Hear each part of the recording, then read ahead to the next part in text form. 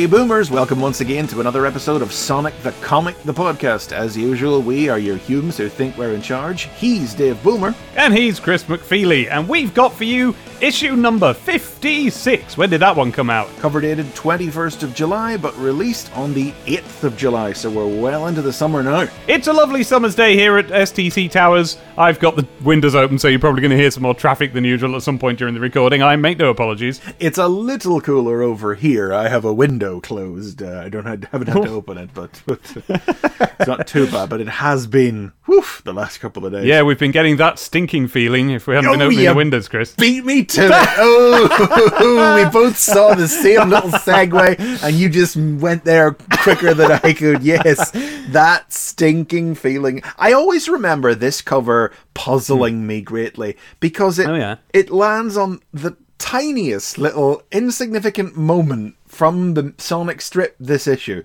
and makes a whole cover out of it. That stinking feeling, Sonic's brush with bad breath. And the cover illustration is a Carl Flint cover illustration, as it so often is of Sonic grappling with the slave master from the Badnik processing plant who we met in the previous issue of this two-part story. And it's just Sonic with his hands holding this crocodile lizard guy's jaws open with a clothes peg on his nose, for this lizard chap has terrible bad breath that is coming out his mouth into Sonic's face. And you know, the funny thing is that I often confuse this cover with another cover because sometime in the next 6 months there's going to be another cover that's all about poo, stink and green gas fumes. Oh yeah, so there is. I always mix them up in my head. Yeah. Double-fisted Knuckles. Ooh, matron. Chaotix capers, punchy pin-up, and in the graphic zone, what is described here on the cover as your holiday art. We'll be describing it in other terms later. Yes. Plus also we got Sparkster and Kid Chameleon inside. Oof. Control Zone.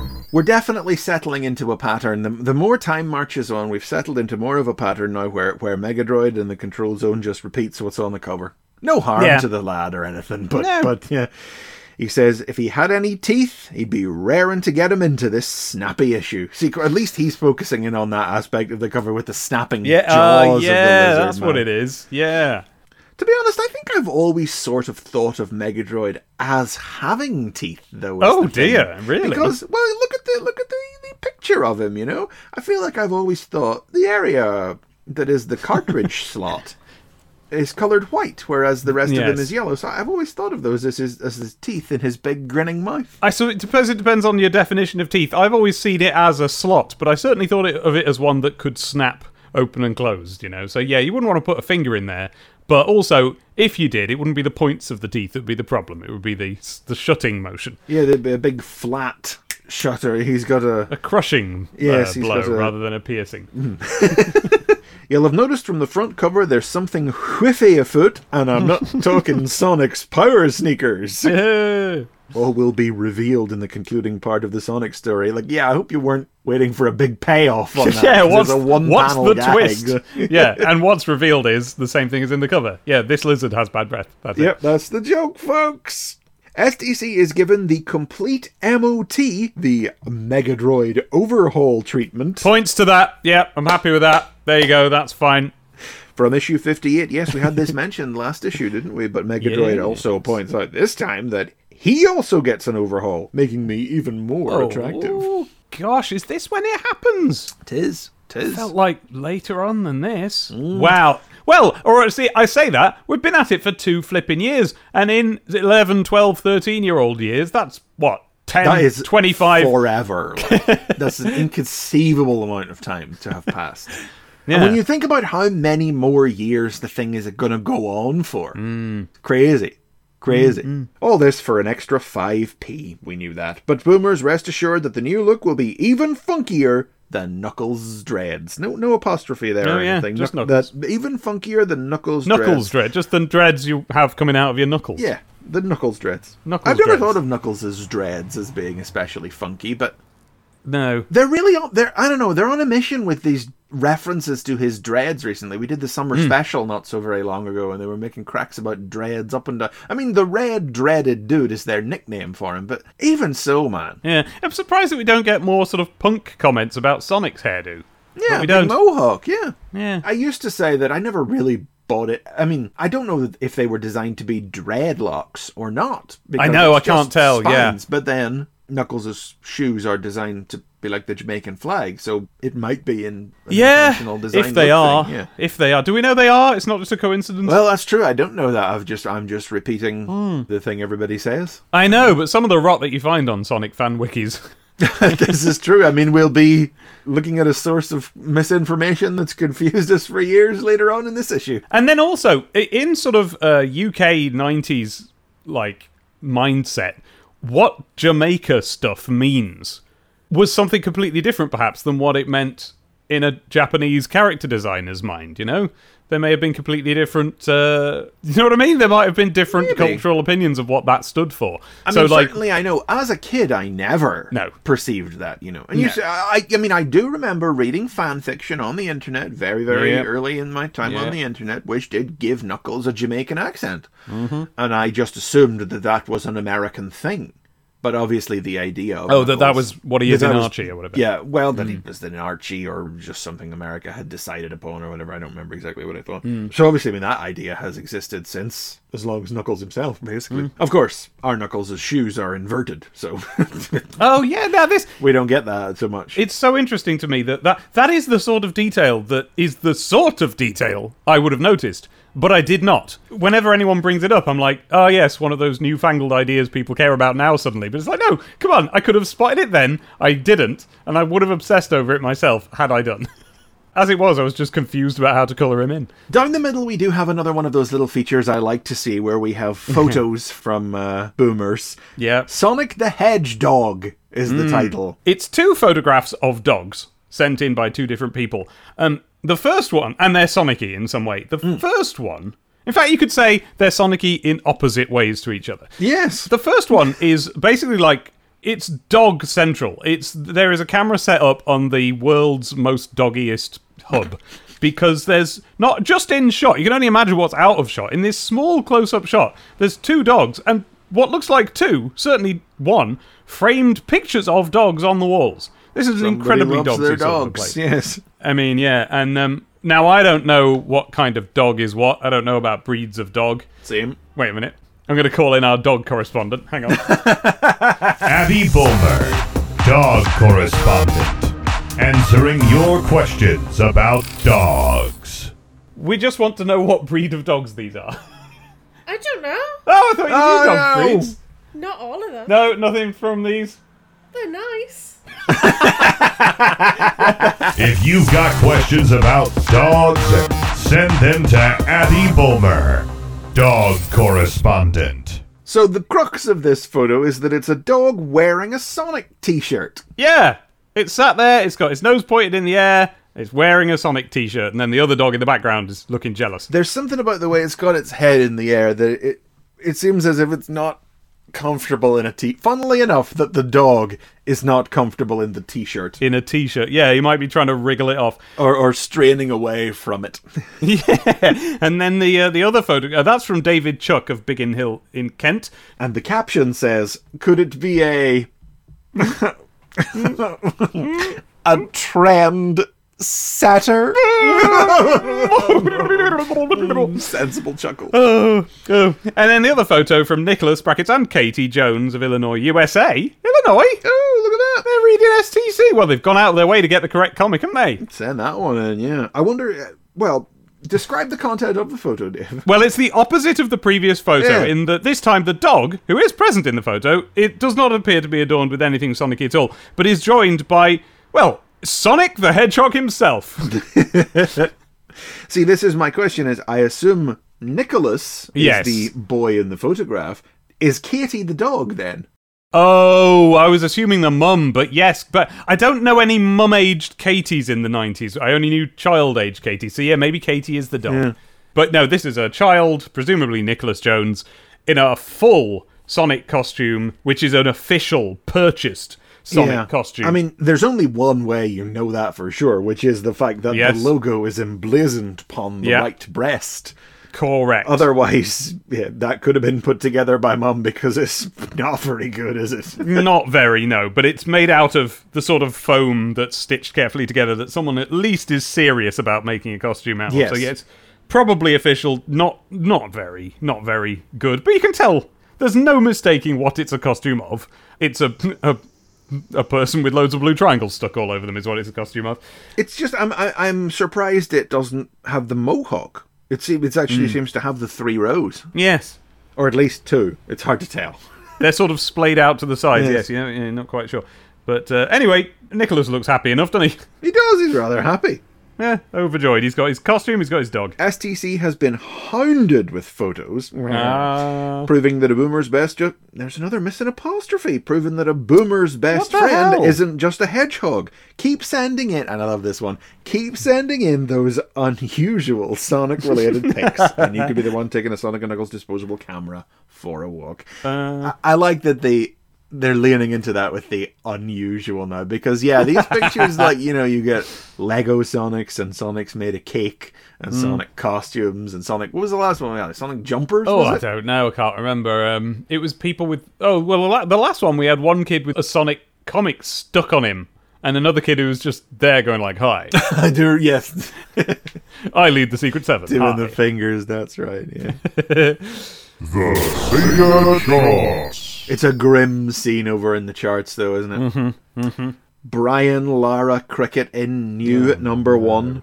Oh, Chased all the what? way down by Winter Olympics, World Cup USA 94, FIFA Soccer 95, PGA European Tour Golf, and Rugby World Cup 95, leaving only Balls, Toe Jam and Earl, Road Rash 3, and Eternal Champions as the only real games in the list. And I even would dispute Road Rash being a real game. That's on the way to sports, and so is Balls, just by dint of the fact it's called Balls. Well, That's sports adjacent, isn't it? They have balls in sport. Hey, what's going on with this at number 8? Down Road Rash 3. oh yeah, it must be a goof. It's just gone. Yeah, because it's out. gone down. Yeah. But it's just called Road Rash 3. Except then, on the Mega CD charts, at number 10, Down Snatcher, which is up. No. What are all these downs getting in everywhere for? They've stopped caring about the charts. They're not paying The any editorial- attention. I assume there isn't a game called Down Snatcher. He's not picking feathers off ducks. As I said, though, before, now that I'm reminded of it again, I am interested to see what they do with the charts whenever we get the revamp in a couple of issues. Yeah, oh yeah. Because the 32X is going to exist. No, the 32X exists. Yes. And the Saturn is going to exist very soon. Very soon. So, yeah, the charts are due an overhaul of some kind. And I wonder if that happens whenever they shake Maybe. things up, or if... Yeah, we'll see. Yeah. That's Oh, look, Dizzy! Game Well, Gear! no, Number where- 6! where? Fantastic Adventures of Dizzy on the Game Gear! Hey! Hey! Dizzy. Re-entered at number 6 on the Game Gear charts. I mean, Well done, Dizzy. Slipping in right at the end of the Sega chart era, potentially. I was going to say, is there a less significant spot to have? Number 6 middle on the of the charts on the Gear Game Gear. But then, of course, there is, and it's 7, 8, 9, and 10 on the Game Gear charts. Those are inherently less significant.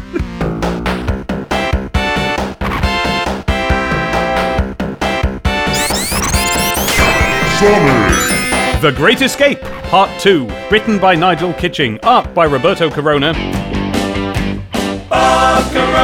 Colours by Timothy Marks. Letters by Ellie DeVille. The Freedom Fighters' mission to rescue some Emerald Hill folk from a badnik processing plant goes well. Sonic, Amy and Johnny fend off the plant's guards and the slave master, while Porker and Tails open the canister they've brought with them to reveal it contains a star post, which our heroes are then able to use to teleport the Emerald Hill folk to the safety of the floating island. Starpost. Some Starpost stuff. I like me a bit of Starpost stuff. We were wondering about the square box that they had with them last Yes. issue. And yeah, turns out that it was plot relevant. I thought it probably would be. There was something, it was so conspicuously right there. But Yeah. I liked the way that it didn't flag it up at all. You know, there's an inverse example of that in a later strip this issue that I'll point out when we get to it, you know. Yes, I know the one you mean. Yes. But, I mean, there's something about this two-parter that really feels like it could have been a one-parter, you know? Yes, that is true. I mean, look at page 1 by itself. perfectly good. There's nothing wrong with it. It reads nicely. It's drawn nicely. But it's a whole page spent on, that fight we were about to have? Let's fight. It's basically a whole page given over to... It was just the final panel, the final page of last issue. Mm-hmm. I would say it's probably better paced as a whole by being spread over 14 pages versus one 7-page installment. But it does leave us without a lot to talk about. That's the only crime. It just leaves us without much to talk about. Okay, page 2, Amy does a trick shot. Turtle power! And I think it's great. Yes, I did enjoy that. She is still using... Well, yes. Technically the wrong bow. It's a proper bow and arrow bow. And I enjoy the way she... I wonder, is it an editorial note or is it a scripting thing where her arrow has a big round rubber head on it, so she doesn't... Oh, so it doesn't all. Yeah. Is that a violence thing, or is it a Hawkeye style, Green Arrow style, rubber trick shot ricochet arrow specifically designed for the... Yes, because that is what is happening. She's done this shot, and it gadonks off one trooper, it bedings off another trooper, it bedangs off a pipe in the ceiling, and it hits the final trooper in the back of the head, noiselessly. I guess that was the bedang. Unless, yes. One of the 4 things it hits is silent. And I don't know if we mentioned it last time, but she's in her... I just feel like we need to flag it up when it happens, is she's in her flower dress again. She's in the Corona flower dress. What an unusual time we're having with the various things that Amy wears and holds. Like, add it to the spreadsheet. Yeah, I mean, well and truly by now, the full bow, more appearances than the small crossbow. Yes. Presumably, with time, that will even out for us to think that she's supposed to have a little crossbow. No, look, she's supposed to have a little crossbow because that is what Richard Elson gave her. And that was our first back appearance when it of her first having appeared in the arrow Mystic firing Cave device, pirate fighting stuff. Yes, quite right. There we go. Yeah. But then again, what if they just meant she's proficient with a bow and arrow and didn't really... Maybe, but it would be my suspicion that Kitching, knowing what she's supposed to have, merely writes in scripts her bow, for we know that he has done that in dialogue before in scripts we have examined. Right. And the artists not having the... Because Corona definitely feels like one who has a bit less... We've talked before about how guys like Casanovas and Mike Hadley definitely seem to have a lot of Richard Elson stuff that they reference a bit more these days. Oh, yeah. But Corona's artwork doesn't feel too much. Well, I don't know. This panel of Johnny swinging his staff, panel 2 on page 2, I feel like Elson has drawn that panel at some point, if you know what I mean. Oh, really? Which panel again? Johnny just clobbering the 2 troopers. Yeah, there's a lot of Elson in the Johnnies in this issue. I mean, look at on page 1, both Johnnies there, incredibly Elson. Well, it's the eyebrow.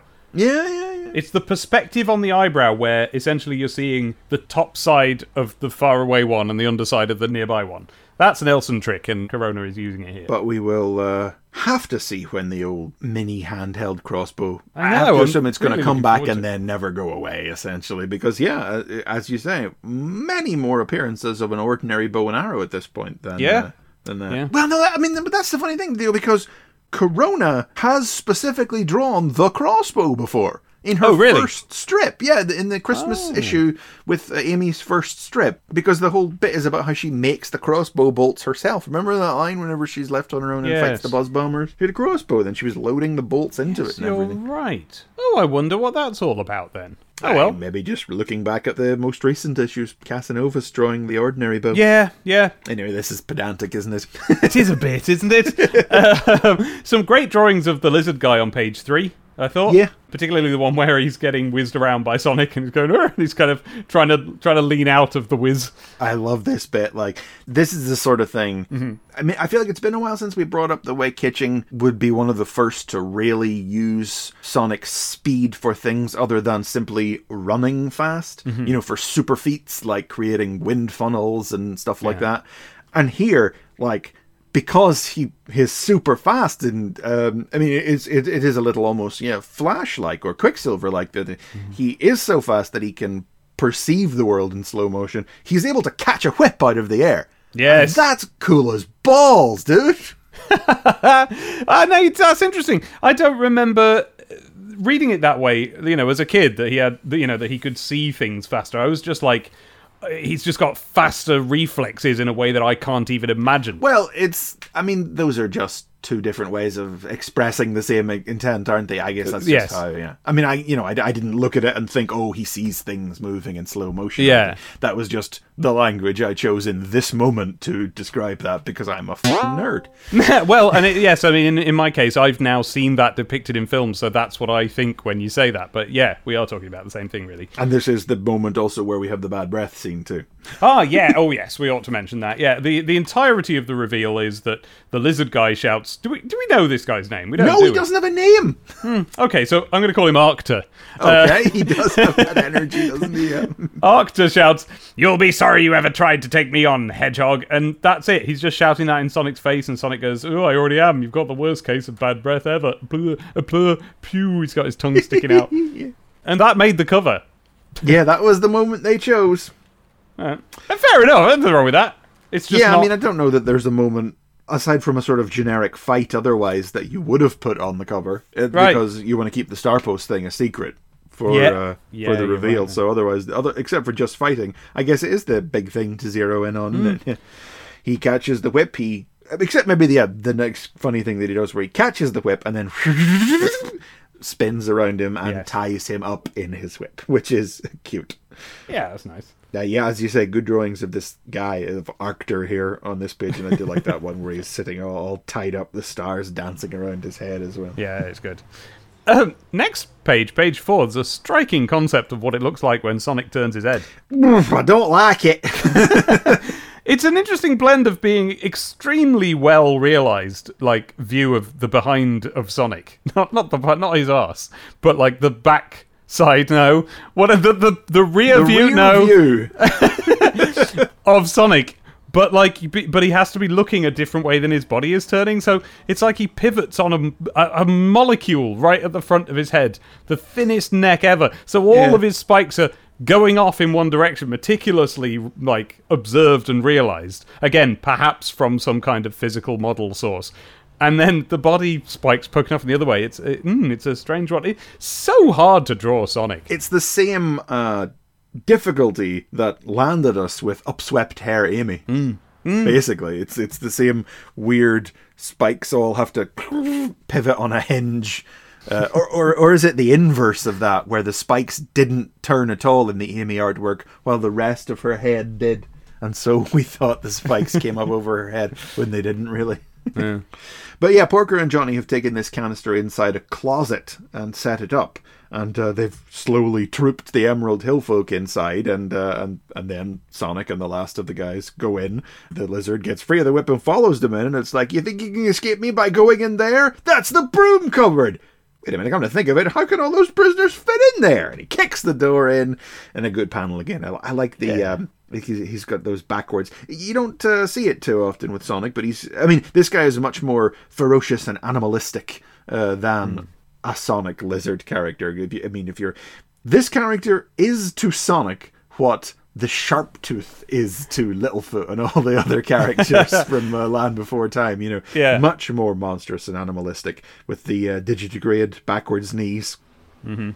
But he lifts his big backwards knee leg and kicks the door in, and there's a Star Post in there, and Sonic's just leaning against it all casual like. And this goes back to, my weird theory that Corona might have had some kind of toy of Sonic to be looking at.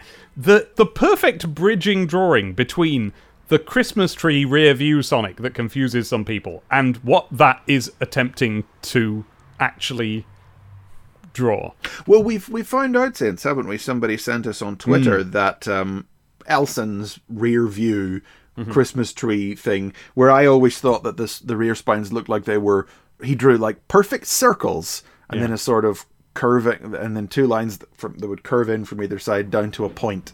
And to me as a kid, it always looked like it was Sonic's spine drooping rather than actually being a cone of spines coming to a point, which is what I think it is supposed to be. Anyway, that's from an actual model, possibly a Japanese. It's from a style kit. It's from a genuine style kit that was being passed around at the time, which included Sonic in that style, the Adventures Robotnik, and a Tails who was a bit more skewed towards the Adventures model as well. Yeah, I think maybe that was a European style guide or something that was handed around in those regions. So that's what he's drawing off of here, and Yeah, he's communicating the idea that the spikes sort of fuse and come to a point more so than Elson ever did, I think. Whereas I always read Elson's as drooping like a palm leaf. But apparently that's not what it's supposed to be. So I have learned things. Now, the star posts are actually a bit different here, aren't they? Right. Are you referring to where Sonic says that a star post transports you to any other star post you choose? Yeah, because up till now, they've just teleported you into the special zone. That is what I thought, and that's what I've, gone on to think they do. And I think that later in the series they'll go back to doing that. I mean, I think they always do that. I think it's not so very long from now at all that will be a big plot point that you need a star post to get to the special zone. But the idea that they can also do this is new. It is new. I'm perfectly happy with it. I think it's quite cool. It's oddly underused, I think. I guess the way you could look at it is it's an in-universe extrapolation representation of how they're checkpoints. Yes, could well be, yeah. Because that's the two things that star posts do in the games, is they send you to the special stage, and they're where you restart. So the idea that they're a place you you're getting me wanting to play some old Sonic. I'm going to fire some up after this. Because then we see that the Emerald Hill folk are literally popping out the top of the star post on the floating island. Yeah. And I'm being overly literal when I think Sonic should have probably used that instead of a mega spring in that poster mag story, shouldn't he? Yes, I'd forgotten about the mega spring, yeah. Different writers, doesn't count, it's okay. Yeah. It's interesting because it's there, in the games. Our tendency as UK Sonic players to try and extrapolate story from everything, because from Stay Sonic, we knew that it was alright to do that. The PC monitors are something.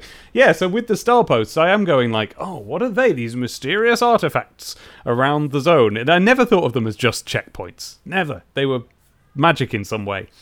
And I like STC. That's not something, anything ever really touched on, is it? What star posts are or where they come from? No. It seems like the sort of thing that probably would have happened eventually if they'd kept writing stories. But you never know. But then Sonic surprises the Badniks, the bad guy, and me by being able to ride the box that he kept the star post in like a sort of rocket thing. Well, that's the trick. Yeah, Sonic has to stay behind. He can't go through the star post because somebody has to get the star post back out again. Yes. So the lizard tries to whip him again, and he just does exactly the same thing. Catches the whip, says, "Don't you ever learn, creepo." Somebody on Twitter drew my attention to the fact that this comic uses creep and variants thereof all the time, and I genuinely have never noticed it, and now I'm not going to be able to not notice it. Isn't it like twice in this issue alone? Isn't there another one later on, maybe in Chaotix or something? I'll keep a lookout for it. Creep and variants thereof. Creepo, creepazoid, creepy. little editing gaff here, though. Sure you spotted it? I'm not sure I did. No, well, Sonic catches the whip, says, "Don't you ever learn, creepo," and ties him up again. And as he ties him up, the lizardman says, "What? No, you wouldn't." And that doesn't seem so bad.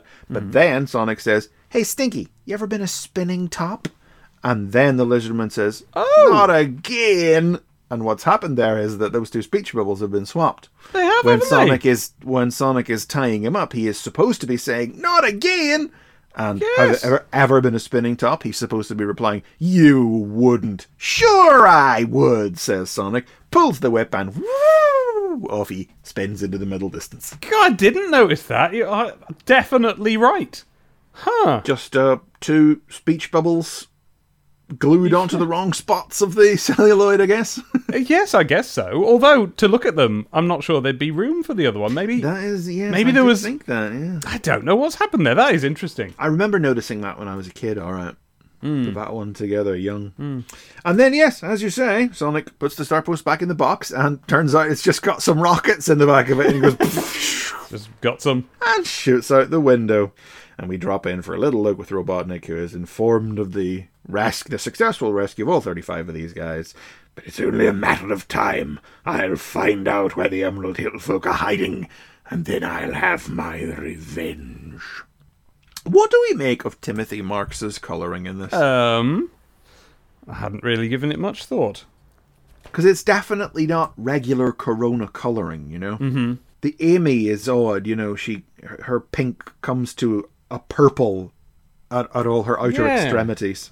Yes, he's using some sort of, I don't know, well, I don't know enough about how these things work, but watercolor or wash or something to blend the colours together. The paint strokes feel more visible here than they would in your average STC strip. Yeah, particularly in the trick shot panel where the whole back of her head is almost tie-dyed. It's so many different clouds of pink and light pink and purple. It's very interesting. I don't think it's the best match for Corona's artwork. No, possibly. It's difficult for me to decide because as with, and this goes for the colouring and the drawing, a much more successful lizard guy than Sonic himself. Yeah, the lizard looks good. Like the underbelly, the way the yellow of the underbelly gradients into the green, and where the creases are in the underbelly, the way it goes darker green creeps in there. Yeah, he looks really good. But then some of the Sonics, if you look on page 3, the Sonic in the final panel having tied him up, it almost, and it isn't because this hasn't happened yet, but it almost looks like one of those Sonics that's, supposed to look like the cover of Sonic 3D or something. It's a slightly strange model, and then colouring-wise, Marx is putting these sort of streaks of light following each spine, which a lot of the time works, but sometimes it feels like, no, now you've started, you have to keep doing it every time, and sometimes they're a bit cumbersome. Sonic is always shiny, but he looks almost chromed in this one. Yeah. And his flesh parts are very orangey. Yes, I suppose so. And they get oranger as the strip goes on. Sort of look at him on the last page versus the earlier couple pages. Yes, I mean, yeah. Nice sunset though there on the last page. Very nice, and I like the subtle tones of what appears to be multicoloured bricks making up the little rise that the star post is on. Yeah, the floating island panel does look nice. It kind of looks like it's glasswork even, but not. It's definitely bricks. Well, it's just interesting. I mean, in fact, look at Amy and Tails just walking past some sort of ceramic pipe. Yeah. That's all rainbow coloured with all blotches of different colours all over it. It seems to be the marble garden zone. Yes, I suppose it must be. And I guess that's just, here's a bit of marble. Yeah. I mean, I don't know why they couldn't have dumped them in the Mushroom Hill zone where everyone's actually where they live. But no, instead they've gone to the place where they fire arrows at your head. Maybe that's just where the star post is. Yeah, just the one. But yeah, so that's what I would say of the colouring. That honestly, like the rest of the artwork, it's strongest when it's not on Sonic himself. Yeah.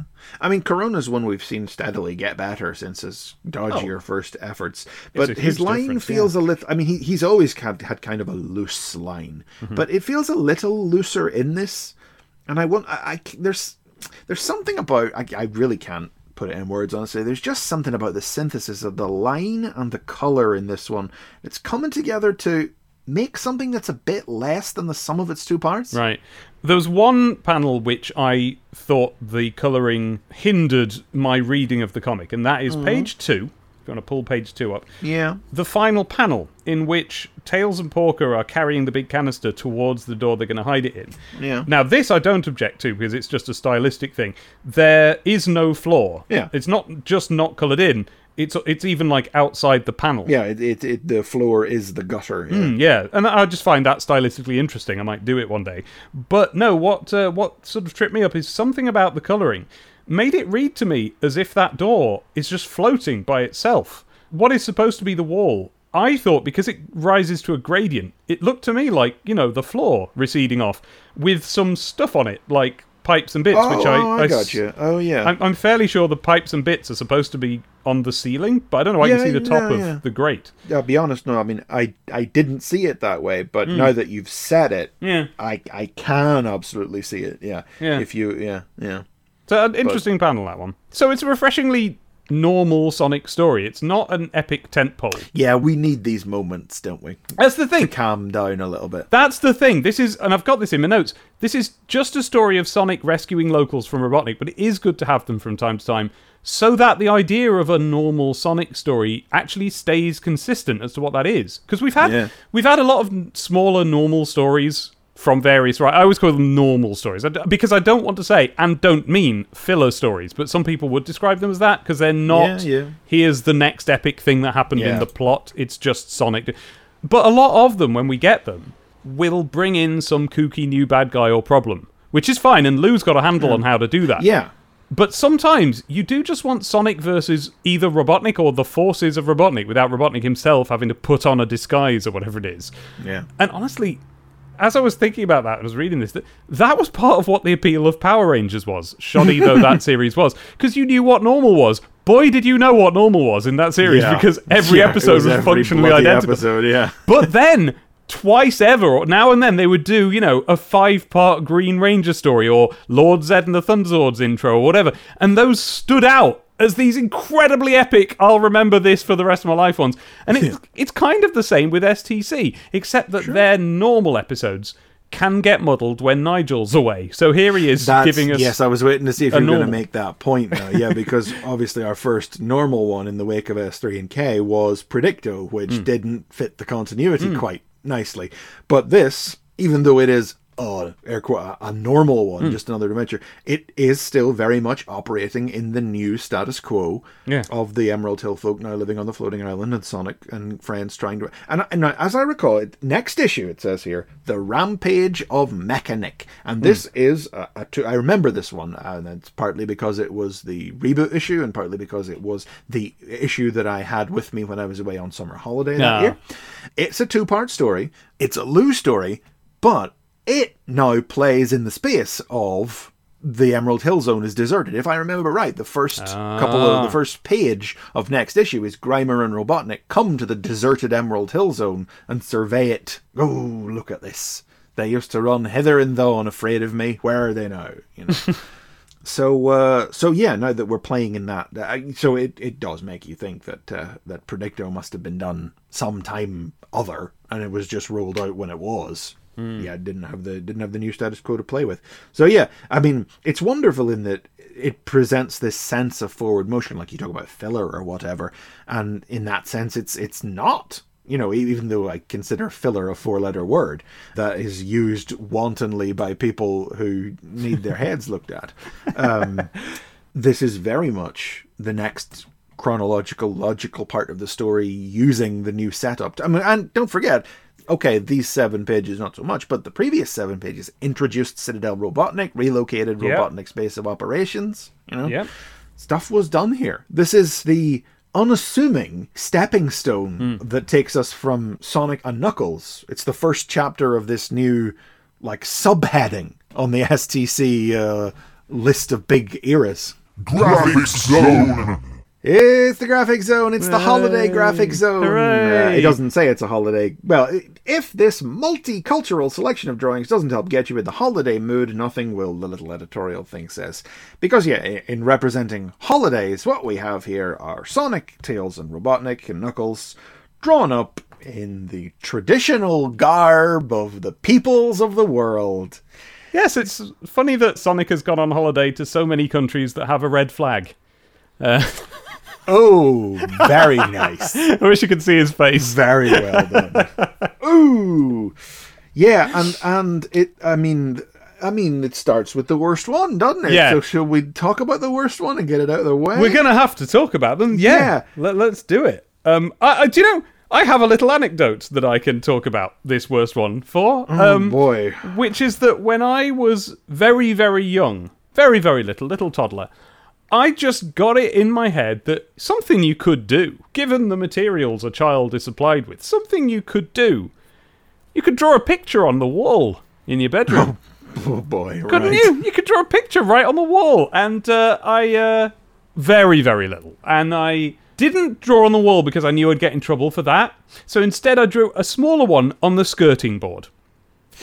And I drew one of the standard set of cartoon characters that you saw about in the mid-80s, which would have been the time that it was. And I'm very pleased to say that my parents must at some point have found it and done a perfectly good job of getting rid of it, because no such drawing is visible there today. And I'm very glad of that, because what the drawing was racist. Oh. And here it is. Yeah. Poor Simon Bertiome of Bridgewater, Somerset, Mega Drive owner, has drawn... What are even the words? Racist Chinese Sonic. There you go. I think you did it. I think you managed it. It's Sonic with the conical straw hat, his eyes in a squint, buck teeth coming out, and fingers all steepled up, and he's wearing a shawl of some kind as well, it looks like. Yeah, I guess that's I guess that's part of the stereotype. I don't know. And they've captioned it with that old favourite.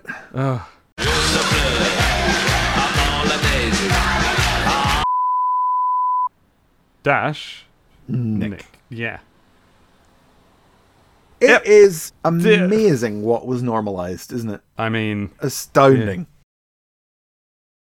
Yeah. We were just talking, not so very long ago, in a summer special, about how even innocent, family-friendly, fun stuff like the Beano and the Dandy could have strips that were just aimed... This character is a Native American. Yeah. That's the joke. That's the joke. Yeah, that would be... And they would talk in a, I don't know, cartoon caveman-style dialect through the strip, you know. Yeah. And that went on for, like, a lot of the time that we certainly were children. A couple of weeks ago, at time of recording, a video was being passed around on Twitter of Michael Barrymore performing a song on stage. I couldn't get with a group of children this year, 1995, I think it was, or 94, or somewhere around there. And he does this face and says this phrase as part of the song, and he gets all the children, they're doing the face as well. It's incredible that I honestly, I had no idea that was still mainstream entertainment. Even then. That's on his best of VHS release. That's why we've got that clip. Like, here it is. This is a thing that was constantly visible, apparently. Yeah, I mean, you knew enough as the age that you were to doodle that as something, you know, they say about racism being learned, not inherent. You know. This is it. Yeah, and I don't know where I would have seen it. I don't know where I got it from. At no point did my parents sit me down to watch racist propaganda cartoons. No, it's the sort of thing that could have been in a Tintin or something. And anything. And I would have been too young for that. So it must have been in the preschool educational stuff. Must have been for me to have seen it. Sure. Goodness knows where I got that from. Coincidentally, I actually found out the answer to this. I actually sourced where I saw that while I was doing my final editing pass of the previous episode to this one of STCTP, which I edited, after we'd recorded this episode. It was in Pub. Beloved educational show, Pub, the success of which allowed them to go on to make award-winning things, Teletubbies and all of that. Pub taught me to draw that racist stereotype. I found the clip on YouTube when I was trying to find the music when we were talking about Pub. He spits on the screen, and that is what he draws in it, and then he puts his face behind it, and he makes racism noises. So that's terrible, but it's fascinating to figure out exactly where my toddler self saw that. So goodness knows where Simon got it from, but here's where he's put it. I mean, fortunately, there's not a single thing as bad as that elsewhere. The one next to it from Jay Harrington of Bishop Auckland in County Durham. This is fine. Yeah, this is Sonic in the Outback. I mean, it's essentially all the same cultural stereotypes. It's Sonic in a desert with a hat with corks dangling off the brim and a big unshaven stubble on the a lot face. Of stubble. And I think he's holding a boomerang in his hand, and there's also a boomerang. Oh, he is holding a boomerang. I thought it was a big cigar. I thought it was a cigar at first too, but it's got that little. It looks like the other boomerang that's flying past in the background. Exactly. Yeah. If the white bit was on the other end, it would be a cigar, but it's hidden. You can only see the middle. Yeah, there's a boomerang just flying. That's going to hit him in the head, I think. That's how you know it's Australia. Yeah. Below that, Peter Passarelli from Arnold in Nottingham has drawn a sort of gladiator Sonic. Yes. It's Sonic's head, a rather well-drawn Sonic head, I thought. Nice tight line on it, good geometric shapes, on top of just a normal human body. And he's wearing a gladiator outfit, a sculpted, molded breastpiece and the leather strap skirt, and he's got a sword and everything. Yeah. And, I mean, I guess that makes him Roman, but I feel like editorial has jumped upon the Passarelli surname to caption this the Italian hedgehog, which is not untrue if he is a Roman gladiator. Yes, but that is, yes. I feel like they're working with the name there. Yeah, given the previous history, perhaps. Yeah. Daniel Baldwin of Southport, Merseyside, he's done Fly Like an Egyptian, which is Tails as an ancient Egypt. I mean, it's Tails wearing an ancient Egyptian headdress. Yes, and that's all. And the sort of beard thing. Oh, I was including covering that as part of it. And eye colour to match the headdress. He's got blue eyes, so I don't know. That's not a, because at the time there was a big, Tutankhamun's head was everywhere. That's true, yes. That you had to pay fealty to Tutankhamun's head, which was simply everywhere. You'd look up in the sky and there was Tutankhamun. But that doesn't have blue eyes, so I don't know what blue gloves too, so I don't really know what's going on and, there. And blue sort of, whatever you want to call the sock cuff bits. Cuffs, on the sneakers. Yeah. And Daniel Baldwin, unless they've goofed, Daniel Baldwin had a real fascination going on with ancient Egypt at the time, because on the opposite page he has another picture, it's credited to him, of Robotnik as a sort of Egyptian monument, rather than like Robotnik himself dressed up. It's like maybe even a temple. Yeah, a temple of some kind. Are those steps? Is it a pyramid? Yes, there's something that's triangular and yellow with stripy lines on it. Are they which appears to lead up to a door? Is that a set of golden steps leading to a door, or is that a pyramid and that's just his belly button or something? But the point is, it's Robotnik's head on it anyway. Whatever it is, it takes the form of a torso with arms reaching out, hands planted on top of pillars as if sitting on a chair, essentially, and the steps up the chair in place of legs to a doorway in the belly button. And attached to it by golden sticks or maybe banisters. I wonder if this is based on a drawing that this kid's looked at. I don't know. Could be. It's so elaborate, but it's kind of cool. It does kind of make you, like, basically, if they made an ancient Egypt Sonic level, it would not be anywhere outside the realm of possibility that this would be in the background of it. That there would be a big Robotnik-shaped monument in the background, exactly. And of course he's got the gold and blue striped headdress on as well. Of course. I quite like James Day from Ilfracombe Devon's Knuckles La Francais, which is a rather good drawing of Knuckles with a nice bold marker outline, with a beret and a stripy shirt and a string of onions around his neck. Of course. Do you know, I mean, I don't know if it's racist or not, honestly. It's exactly as stereotyped as everything else on here, so I don't know. But I remember when I was dressed in this specific garb for a school play. Oh. Yes, I played an onion seller. Had a big black mustache painted across my top lip, naturally, in big black school paint from one of those squeezy bottles. What was the play? Why did they need a French onion seller? I have absolutely no memory. I can tell you the exact reason that I remember why I was dressed as an onion seller. I mean, I feel like you would remember it. With the play. Oh. The reason is I remember I came home after the play and I went to get a drink out of the tap. Simply, I was parched from my performance, whatever it was. Of course. And I went up and I leant over the tap and I go, slaked my thirst, as was my wont at the time. And then wiped my mouth off. And when I came out of the kitchen, Mummy turned to me and said, "Where's your mustache gone?" And I remember that for some reason. You hadn't smeared it. It had come completely off. Just with that's the thing. Very it's good entirely school face paint. No. It's entirely possible I had wiped my mouth with a towel. And if I had put paint all over the towel, I never heard about it. Oh, right. So I think I came away the winner that A clean shave and no trouble. I like as well that Frenchman Knuckles here, he's wearing a beret on which he's written Knuckles with 3 exclamation marks all the way across the beret from end to end. Knuckles! I'll make sure to do that whenever I wear a beret. I'll write Dave on it. And he's even monogrammed his shoes as well. They've got little K's on them. Do you see that? Well, I do see that. I don't know why Jason has decided to do that. I mean, he always wears that shoes, and his name is always Knuckles, and he's never put a K on it. Is he holding something in his right hand? Oh, it could be an egg. Yes, he's got some kind of uncoloured. I feel like it's an attempt to look. If you're drawing this, you're attempting to draw a baguette, aren't you, in his hand? But that's it, of course. But it's not. It's just a little. It looks like an egg. It hasn't been coloured in, and it's very small, so maybe not. What other French stereotypes are there that it could be? Garlic. Yeah, I suppose. I don't know. Yeah. It might just be a badly drawn fist. Let's be honest. I mean, yes. Although I don't know what bit of the fist he reckons. Oh! If that's the thumb, then the thing we think is the thumb could be the cuff. The cuff. Yeah, that's precisely what it. You've unpicked the mystery of France. Have I ever told the story on this podcast about when I went to France on a school trip? Just when we're talking about school and other cultures. Not that I know of. Go on. There's not much to tell, to be honest. We went on a boat, and the boat was more fun than being on the trip itself because we had freedom on the boat. That you have mentioned. But no, the big takeaway from that school trip was when the bus driver took a wrong turn and we went through the red light district. Don't be looking in them windows. Boomers.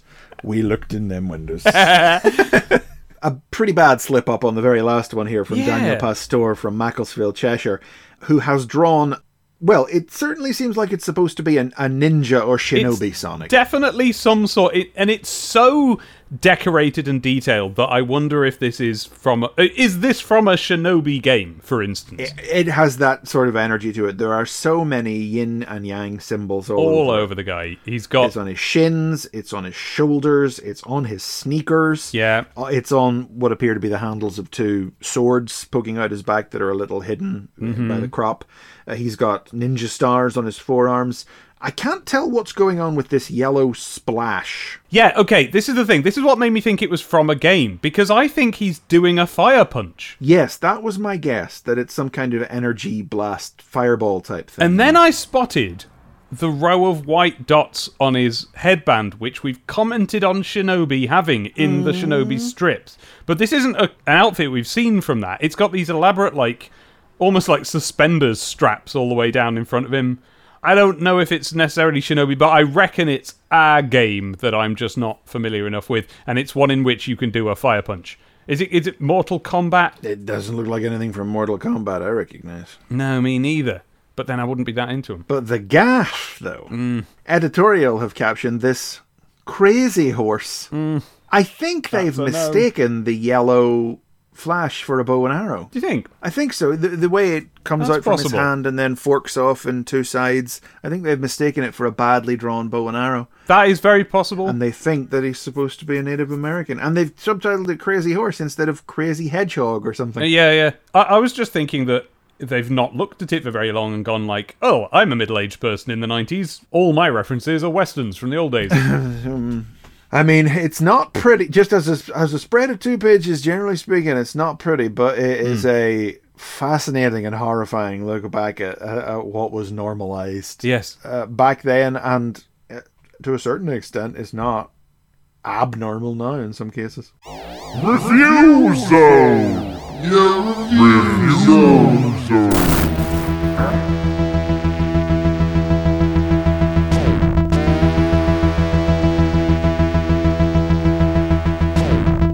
Okay, once again it falls to me to regulate. These guys are about to talk about the Adventures of Batman and Robin for the Genesis. I've played it, they haven't. The game is bad, it is impossibly hard, and it has the best soundtrack on the entire Genesis by legendary composer Jesper Kyd. Take it away, Jesper. It's a funny game, this one. The Adventures of Batman and Robin for the Mega Drive. This one's reviewed by Jenny Fromer, who, to be completely fair to her, spends most of the review naming Batman characters. Jenny has always displayed this ability. She does her research when she does a review. That's true. Now, this was a funny game in that it was released for a couple of different systems, but each one was completely different to the other system. Oh, one of those. It's the Mega CD game. That's the most famous one. And we'll get back to the Sega CD version in a moment. But one of the main differences between the versions as well was that the SNES version didn't have the same soundtrack at all. Now, Kyd's 2 previous outings on the Genesis, Subterranea and Red Zone, both had very dark, gritty soundtracks, and they told him to make this one a bit more upbeat, and he did that. One of the main things that Kyd did was to push the hardware of the Genesis to its absolute limit. He would take instruments that were meant to be used for, high or low frequencies, and reverse them to get a very interesting sound that you don't hear anywhere else on the entire catalog of games for the system. We were listening to the Stage 1 theme. Now here's the Mad Hatter boss fight.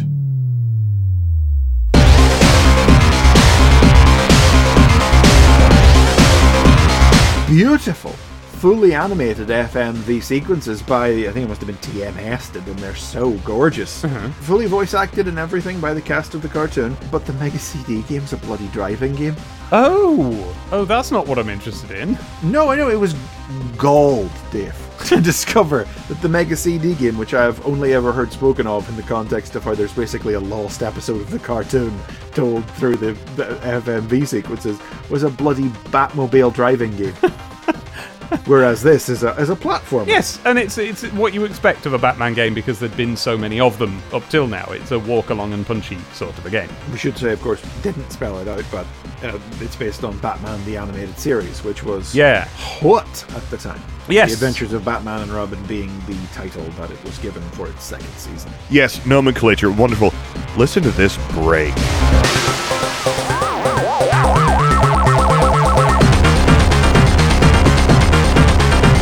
This was what my question was going to be, because it looks like it's branded off an animated series I wasn't aware followed up the Batman the Animated Series, called The Adventures of Batman. The title screen has what definitely looks like the title card of an episode with the Sonic 3 font, which is accurate, but saying Batman and Robin, so it's like, yeah, okay, I've missed a whole TV series here, but apparently I've just missed a final season or something, did I? Well, no, the final season was, of course, the new Batman Adventures, which was a different series with slightly tweaked designs that was released about 5 years after the original 2 seasons of Batman the Animated Series, but is, for all intents and purposes, the same show. The main way to tell if you're watching a new Batman Adventures episode is if the Joker has red lipstick, it's the original show, and if he doesn't have red lipstick, it's the new show. The game also included some shmup sections, side-scrolling, but with a top-down view that actually involves some Mode 7 technology, which very, very effectively communicates the idea of Batman flying over top of the skyscrapers of Gotham City. This music is from that level. Anyway, I've never played it. No, I've never played it, but looking at this, it would be fine to play. Well, Jenny's reviewed it quite well. Yeah. 82%, a Fast and Furious challenge that she says lacks originality. The gameplay is your basic left to right beat 'em up, improved by having Batman in the leading role. Sure, Sure, those absolutely. things. Yeah. But I gather that's not generally the popular perception of the game. Unfortunately, right. that it's not actually considered to be that great. No, it doesn't look that great. Presentation-wise, it's fine. The animation, you're running animation and everything looks good. Seems okay. Seems okay, doesn't it? Batman the Animated Series was good, though, wasn't it? I know we've talked about it on the show before, but it's just nice to see it get from adverts that they did for the companion comic that was running at the time. But I don't know when we actually first got it. Obviously, we wouldn't have got it at the same time as America did. No. I remember when it debuted on What's Up, Doc? What's Up, Doc? Yeah. Whether it debuted on What's Up, Doc, I'm fairly sure it did, but I couldn't swear to it. I feel like it did. Yeah. But we got the slightly wonky order where the first episode was Man-Bat, wasn't it?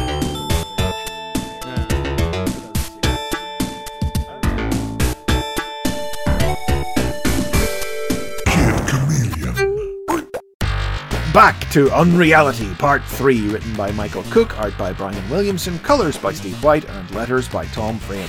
As Juggernaut, Casey easily bulldozes through the enemies of the Midnight Graveyard and proceeds to the next level, where he promptly tumbles off the edge of a cliff and into the ocean.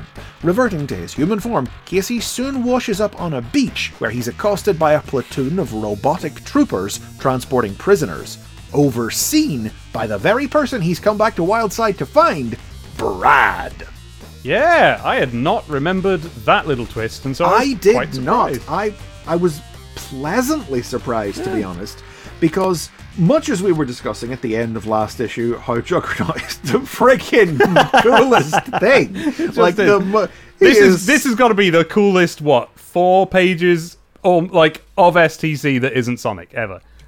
It's a robot skeleton with guns for arms and a tank for legs. Yeah, and we now find a massive, long, kind of spiny-looking neck, almost like a horse's neck. With big blades poking up off it, the vertebrae. Yeah, blasting his way through skeletons and bats. Imagine you're whoever the coolest kid at your school was, whatever they drew in their notebook. Imagine that times 100. It's amazing. And he's like, "Prepare to face your destiny," and he extends all his sibilant signs with double letters, "Devil Spawn." And I'm enjoying this. Don't get me wrong. But I get 3 pages in. And I'm starting to get a little concerned. Oh, yeah. Because it is just 3 pages of Casey and his latest superhero guys mindlessly thwomping generic enemy sprites. Which is exactly the same. I don't find this concerning. No, not generic enemy sprites. Skeletons. Okay, they are skeletons. That's good. He is blasting skeletons with massive cannon lasers, and they're falling apart, and they're in silhouette. It's amazing. Look, no, artistically... What's the concern? My concern is that the story is just exactly the same thing as the first strip, where each chapter is just, here's a new hero that he turns into, and he smashes his way through personality-free, dimensionless enemies, and then hits the telepad and warps on to the next level, and the same thing happens there again. So, I'm building up a concern about that. I guess this is Video Game the Comic, as we've said before. And yes, and that worked once. Is the fact that, but then we get this twist at the end. Yeah. And I'm like, I didn't remember that. No. And now there's a plot. Yeah. So to reiterate, if you weren't paying attention to the synopsis, which is what the synopsis is for, so please pay attention to it. He ends up, he falls off a cliff as Juggernaut, and he goes in the water and loses the power. Yes, the helmet is essentially washed off his head, or knocked off his head. Yeah, which is the only acknowledgement the comic has made so far, that the helmets are what are supposed to give you your power. He just says chameleon in this version. It's funny. No, he always touches or lifts his visor or his specs when he does it, but it's never been explained in dialogue. Yeah. He grabs a branch to wash up ashore, and what he washes up ashore at is a load of, what honestly look like SBS troopers. No, Dave, I'm sorry, you don't have the frame of reference. These are tiny sentinels from X-Men. Oh, no, yeah, you're right. I knew I recognised them from somewhere. And the thing is, the SBS troopers are also sort of tiny sentinels from X-Men, but these look even more like these are just tiny sentinels from X-Men. And they are serving as stormtroopers, herding people into a massive wagon that is driven by what appears to be a mammoth or something. Yeah. And their boss, who is just a straight-up Nazi, he's got the big trench coat, he's got the Nazi hat, the only, as in all cartoons of this ilk, the difference is that instead of a swastika, he's got a current, whatever the logo for this is. And in this case, it's a squiggle, yeah. And in this case, it's a stylized WS for Wildside. Oh, I didn't even get that's what it was. Well noticed. I think so. Yeah, no, you're completely right. That's exactly what it is. Yeah, you can see it's on the Sentinel's belt buckles too. Yeah. And it is a red armband with a white circle and a couple of black, straight, angular lines. This is exactly what it is. Yeah, and he's got a coiled whip in his hand, which I don't automatically think of Nazis as having, but it certainly adds to the effect. No, it seems I think we're working from the idea we've got kind of like a slave train going on here. Like these people are chained in a big line. They're being move you dogs type thing, But no, you would imagine more of a riding crop. There for this particular aesthetic. Yeah, look at the jodhpurs. Yeah. And one of the sentinels goes, "Sir, look," and he goes, "Chain him with the others," and he turns round, and the caption says, "I don't believe it. I come all this way to save a guy, and Brad has just become a Nazi." That was what he... Brad has joined the alt-right. Yeah. 10 minutes after playing a video game. Well, if that ain't a prediction of the future, I don't know what was. Yeah, the big nose-head tough man teenager, once he found himself in a digital realm, has gone and become a Nazi. And listen, if that ain't a prediction, what a cool twist! Like that, I honestly never saw that coming. No memory of it whatsoever. That's 2 in a row.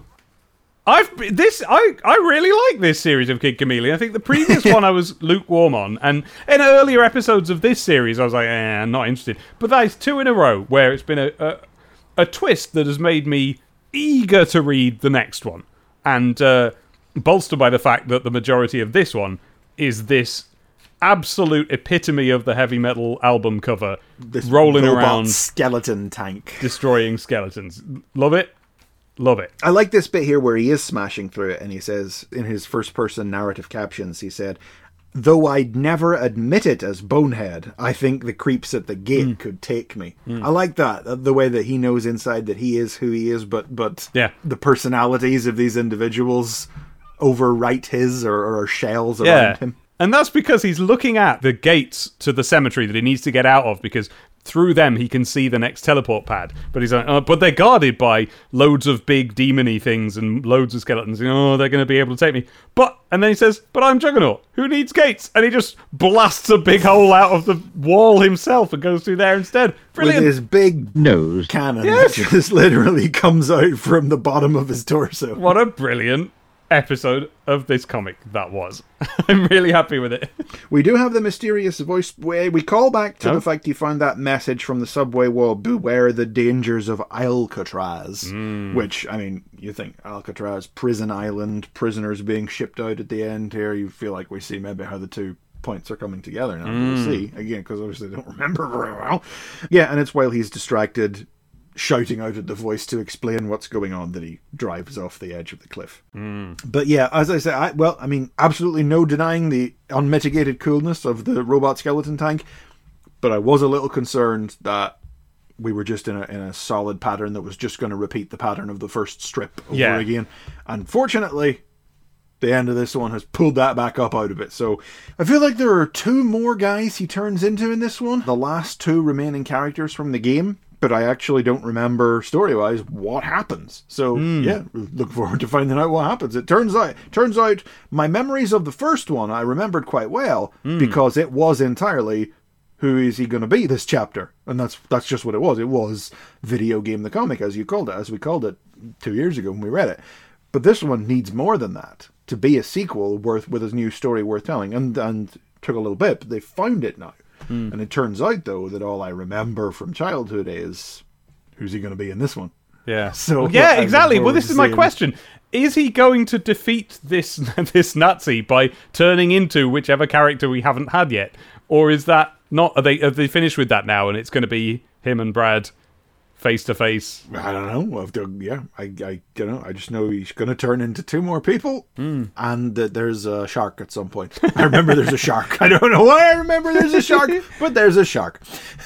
So we'll see. Next issue, Destination Alcatraz. Pin-up.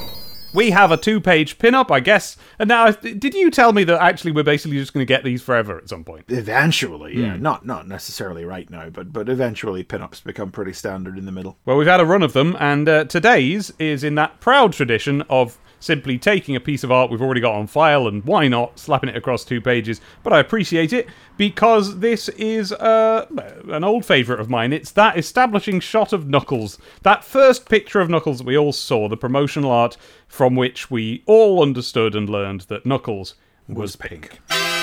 Pink.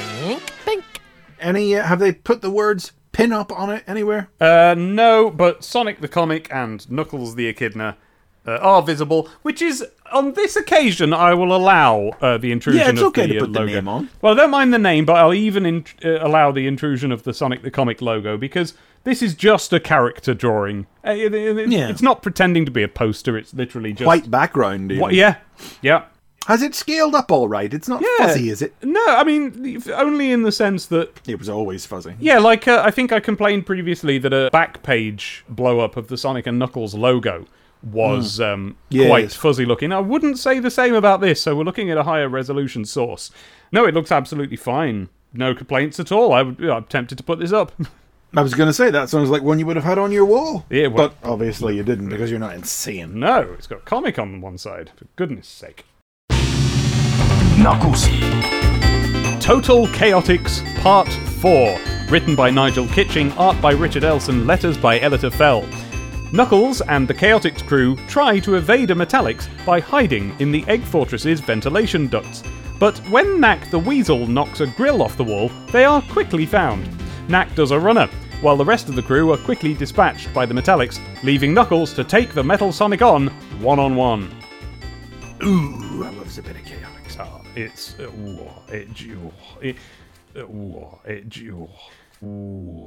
I absolutely love this. Having a second... Like, I know we haven't had a first Kitching Elson on this, but we've had a Kitching, and here, just to have in the middle of the comic, a Kitching Elson joint that's like, it just bolsters the idea that the whole comic matters in some way, you know? And it gives you something, this is probably the first time that, to me, the thing in the middle has been the most exciting thing in the comic. Unless I'm forgetting some other era, I think this is it. I think this is when it was the bit I was looking forward to the most. And there's something fun about that, I guess. Well, you talk about how we feel like we're in just having normal Sonics, but the big things are still happening over somewhere else in the comic. You know, it is the side effect, the bonus, the advantage of the comic growing to have more than one World of Sonic story in it.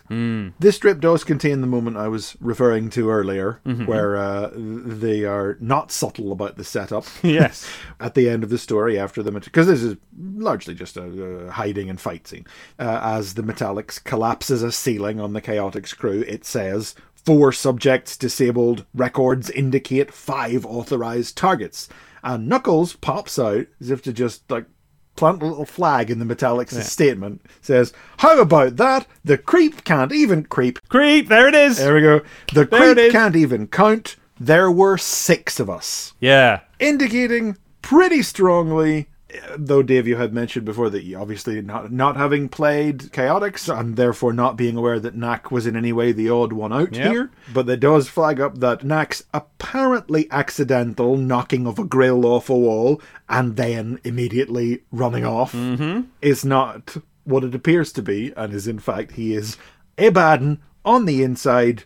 Helping the Metallics out, and therefore is not an authorized target. If Knuckles simply hadn't flagged that up, it would have been like a full star rating better. But the fact that it got to be so obvious about it. I don't know, man. I quite like it. And I think the reason I do like it is that I didn't guess. And that was, of course, because, yes, I hadn't played Chaotix. Who'd played Chaotix? So I didn't know. Dave, I have some very exciting news for you. Have you played Chaotix? Since last we spoke, I have played and beat Chaotix. What? You played it all the way through? I played it all the way through. Oh, my goodness. What do you think?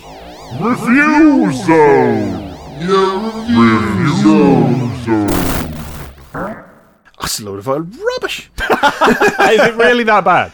You know, it's not that bad, but it's like a tech demo stretched out to full game length.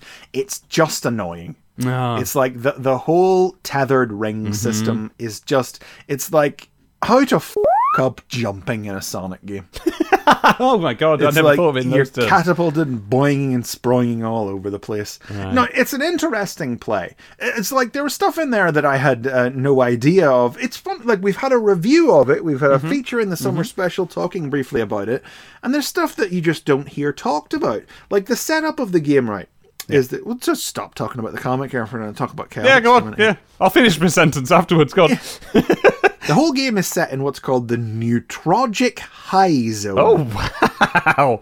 Neutrogic. Yeah, I think the idea is supposed to be that it's the base Robotnik has built on. Well, the Japanese and the English language stories are very incompatible for Chaotix, but in the Japanese version, an island has risen from the ocean. Okay. And Robotnik has come down there to investigate. Of course, it's got ancient, powerful crystal relics on it, because what doesn't in the Sonic game? And he's built this base of operations, the Neutrogic High Zone. And in the English language version of the story, it's Carnival Island of no fixed origin. And our heroes have come here for that. Because the game is very carnival-y themed. We've got, like, to select your partner character, it's done through a claw machine game where you have to reach down and pick them up. You were expressing some puzzlement in a past issue over exactly who Heavy and Bomb were. And the answer is that they are like the booby prize characters. They are the bad characters that move slow and hurt you. Oh. The things move around in the claw game. You can snatch one of them and your gameplay will be hindered as a result. Oh, well, that is interesting. There are 5 zones, and each zone has 5 acts. So there are 25 levels total. But they're randomized. Oh! Yeah, whenever you go, once you've picked your player, you move to the level select screen and it spins around and you have to hit a button to get it to stop. So you can play through the game in any order. And then there's a time passage mechanism where you get, it goes from dawn to day to dusk to night to dawn, cycling through, which changes like the color palette of the levels, and certain areas of each level will only be accessible depending on the time of day that you visit it in. Not in such a way that you can't finish the level or anything, but yeah. And because the order of the levels you play through is randomized, determined by you hitting a button to try and stop it on the level you want, but the time of day progresses regardless. Right. Is essentially a sort of no two playthroughs will be exactly the same type of thing. Oh, I had no idea about any of that. Yeah, I know, you don't hear it talked about, do you? No. And that's all very interesting, but then the actual experience of playing it is incredibly samey, because it all has to bend to the core premise of the tether gimmick, where you can stretch out to get speed up, or you can bounce up to higher platforms or whatever. Yeah. And then Metal Sonic is the last boss. When you get the power of and it's got some of the jankiest special stages I've ever played. Had to abuse the save state to get all the chaos rings for that one, I'll not lie. Oh, what a shame, because they look so good in the screenshot. Yes, but the draw distance is minimal, and it's very clippy and stuttery. But I did beat him with abuse of the thing, and all that changes is that Sonic and Tails appear in the background of the illustration that sits behind the scrolling credits. Okay. Right. So that's my experience of playing Chaotix. I did it! Yeah! That was the official SDCTP review zone for Chaotix. Oh, I didn't say, I mean, you might not even know this because you don't hear it mentioned so often, but yeah, every character has their own powers. Like, Knuckles can fly and climb, as always. Yes. Glide and climb, I should say. Yeah. Vector can also climb, but his is like a sort of hand-over-hand climb. Very nicely animated sprites, I have to say. Very full of character. I would hope so. Well. That's the one thing the game has going for it, is its visuals. But I wouldn't go that far, to be honest, Really? if you view them in screenshots. But it's like Suze was saying when she was on a couple of episodes ago, it is a very saturated palette. To the point that I found that Badnik's enemy sprites really had a tendency to get lost in the backgrounds, and I was getting pranged off them constantly because I couldn't see them. Oh no, it sounds like a disaster then. But yeah, so Vector can climb walls and do a mid-air dash. Mighty can wall jump, and I think that was all he could do. Espio can climb walls, and because he's a chameleon, he can run up walls and ceilings too. So once you get him started, he can go in any direction. And Charmy can fly. Yes. I started using Charmy, and I hit the jump button, and he just shot forward. And I was like, and I pressed it again. Am I doing something wrong? What's going on? Can he not jump? And then I realized that you push the direction button and that button, and he'll shoot off in whatever direction you're pushing. Oh, and there's no meter, there's no cooldown or anything, so you can infinitely just go. Okay.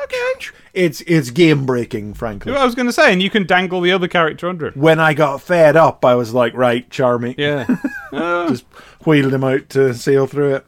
Oh, right. But yeah, very nice character sprites. That was my big takeaway from it. And I'm not sad I played it. Yeah. But I don't know that I'll ever play it again. Oh, well. So anyway, back to the strip. So back to the strip, and I was just saying that I didn't foresee that Knack was going to be a turncoat, that he was betraying them. And so what I had was, I actually see this as like really cool. Like, I thought this was an amazing issue when I went back. Here you've got this bit where, Knack, he's so clumsy, he accidentally kicks that grate off, and like, just as the Metallics is about to shoot them, he's like, oh, I'm out of here, and he runs away, and he gets away somehow, and then 4 subjects disabled. Records indicate 5 authorized targets. And Knuckles going, no, you can't count. And I guess I just breezed past it and went, the robot's wrong. And then I have no memory at all of what I thought of it as a kid. I don't know if I sussed it out. I knew Knack was the odd man out even as a kid. I knew he wasn't in the Chaotix game. But I don't know if I picked up on these ever so subtle clues that the strip was dropping. The question mark is, did I pick up on the 5 authorized targets? It's the word authorized. The authorized targets. I think that's really cool. I mean, my objection is not, if you could even go so far as to call it an objection, is not that the Metallic says that. It's that Knuckles flags it up for the audience. Right. Whereas Kitching didn't feel the need to flag up the mysterious container last issue to then reveal it contained a star post this issue. Another thing I didn't notice before is the final panel of the penultimate page, where Metallics is doing a bit. What is he doing? Is he slashing them, or is he punching them away? He grabs Espio around the neck. And he chucks them at the Espio rest, into the group, and they all scatter. So my question is, as they all scatter, whose shoe is that? I guess it must be Mighty's. Because Yes. he's the only one where only one foot is visible. Everyone else has got 2 shoes on. Two shoes. The only clue that we have that Mighty hasn't is that one of his feet is obscured. And at no point in the rest of No, the strip... it's obscured the rest of the comic as well. Well, is that a really subtle... Is that Nigel blindsiding us with the non-subtle hint? And next issue, something vitally important about Mighty not having a shoe on is going to come up.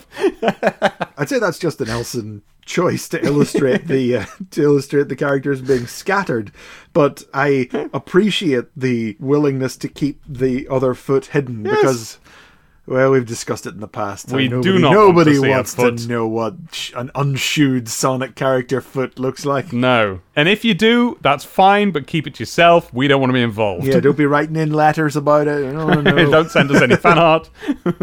God, oh no! I've just had the mental image of like a foot-themed graphic zone. Fortunately, I don't think such a thing ever existed. But I bet it would have been so easy to make one. Yeah. If they wanted to go in that route, I bet there would have been enough pieces of art they got sent in that they could have assembled something. Yeah, and then all the caption would be like, "Put your best foot forward, Sonic." And yeah, and what else?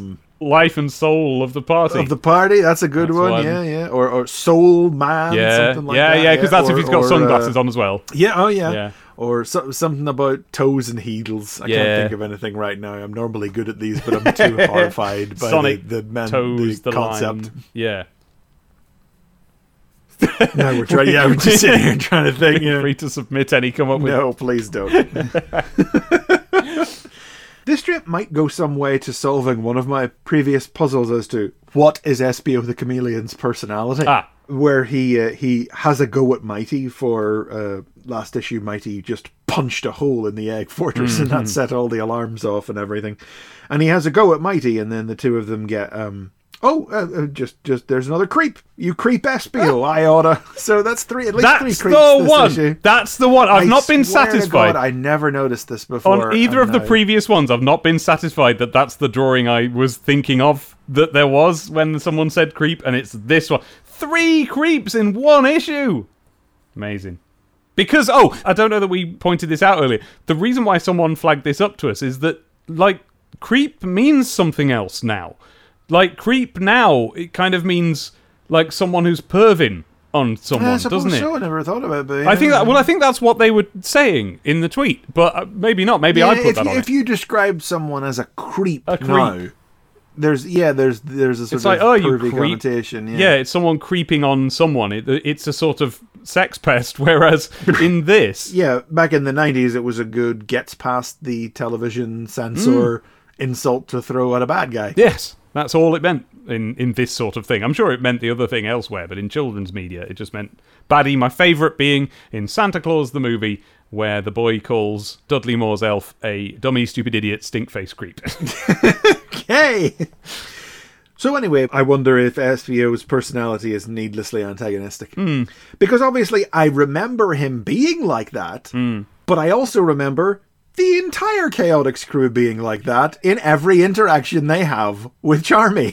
So I don't know if it's in any way unique to Espio. Yeah. But also there is more... This feels like a slightly more grown-up set of Sonic characters than we're used to, because they are essentially always at each other's throats in some way or another. That seems to be how they function as a team. You're not wrong, but I was just going to say, yeah, because they're the ones with f***ing jobs. I don't know if Guardian of the Special Zone is something you could put on your CV, but they do kind of have, I think more of them as detectives now because of what they're treated as in modern Sonic media, I guess. Well, that's the thing. I do remember sort of being surprised to find that, I think when Sonic Heroes came out, that, they're detectives. Okay, they're a detective agency now, all right. But then when I stopped to think what I thought they were before, I don't know, just those guys. So they can be detectives if they want to be. Vigilante hero team. They're sort of the A-team, in a way. They're that sort of thing. In that sense, they're absolutely, in fact, no different to Sonic and the rest of his team in that they are the vigilante heroes of their designated realm. Yeah. But, I don't know, man, when it comes to Chaotix, it feels like it's their job to me. That's the vibe I get off these characters, is that these are not people who would choose each other's company. Yeah. They're here because they have a job to do. No, yes, exactly. The Freedom Team are friends. They are ultimately, if you were a kid and you're writing your fanfics, the key thing in your mind is that they're all friends. Never mind Sonic's abrasiveness, never mind Pixel Brain. They're all best friends. These guys... surly co-workers. Yeah. A couple of nice flourishes from Elson in this one, too. I mean, when do you ever get a strip that doesn't have a nice Elson flourish? I like the bit wherever Knack kicks the grill off the wall and the Metallics then activates infrared vision. And he looks through the wall. He doesn't, you'd think he might just look through the vent. Yeah. But Yeah, instead, he he turns on infrared vision and we get this... boop boop Terminator red tinted vision I've of always them all loved inside the vent. When I'm 11 and 12, in fact, I've got somewhere a pre-Metallics comic in which I think a Metal Sonic does turn on the metal vision, and I got it from Bill and Ted's Bogus Journey, which I think was doing a joke on Terminator. But it's just the fact of if I'm drawing this, I get to pick what information is scrolling and stuff like this. Wireframe meshes around the characters, all of that. Love a bit of robot vision, me. And Charmy wants to know, what do we do now? And Vector thinks, I guess he'll demand we surrender. And then the narration caption screams, wrong! And he just laser blasts the wall open. Oh, that's a rare thing, a caption that just goes, wrong! There was a bit of that in the Sonic strip this issue where the caption box sort of talked to the characters. There was the Tails one, I wish I knew if Sonic got away okay. And then in the next panel where he comes flying out on the jet box. The caption box says, he did. He did. And yeah, it ends with Knuckles squaring up, Knuckles up, for a throwdown with Metallics. Yeah. So next issue, it's Knuckles versus Metallics. Yeah. I mean, we had that fight already. I don't care. I want it again. Was knocked out by one flying punch from Metallics last time. Time for him to redress that balance then. It's about time we saw Knuckles fist fighting a Metallics. I'm all for it. Can't wait. Yeah, I don't remember what happens in the fight next issue, so... Yeah, maybe Knuckles will be killed. Q-Zone. It's a Q&A special on the Q-Zone again, as once again David Gibbon delves into the Q-Zone mailbag in an attempt to put an end to Boomer's brain-geeking queries, and quite frankly, half of the... In fact, pretty much all but one of the Q&A send-in letters are people going, hi, what are you talking about? Yeah, I particularly enjoyed this episode of the Q-Zone. Yes. He's on the defensive, is old David, this time. That's it, it's a defensive Q-Zone, yeah. First one, question. When I read the Q-Zone in STC48, I was very excited to see a cheat for one of my favourite Mega Drive games, The Lion King.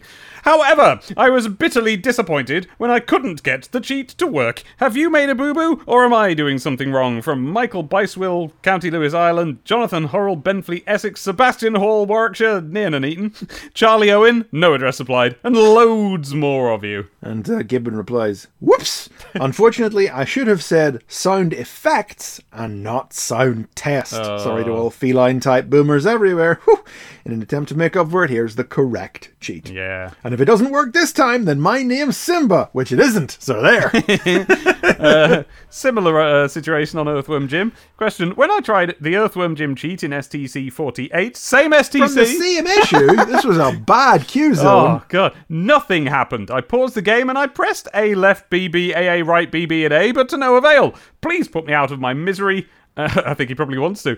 And tell me what's wrong. From Mike Saxon, Stockport, Cheshire. From Charlie Emery, Bow London, and Adam McLeod, Macclesfield, Cheshire. The response to this one says they've received a lot of letters on this, although they've only named 3 people, and not loads more, as in the Lion King one. The fact is, the cheat was actually correct. Who said that's unusual? A lot of you boomers have been entering the cheat in the wrong way, and the way...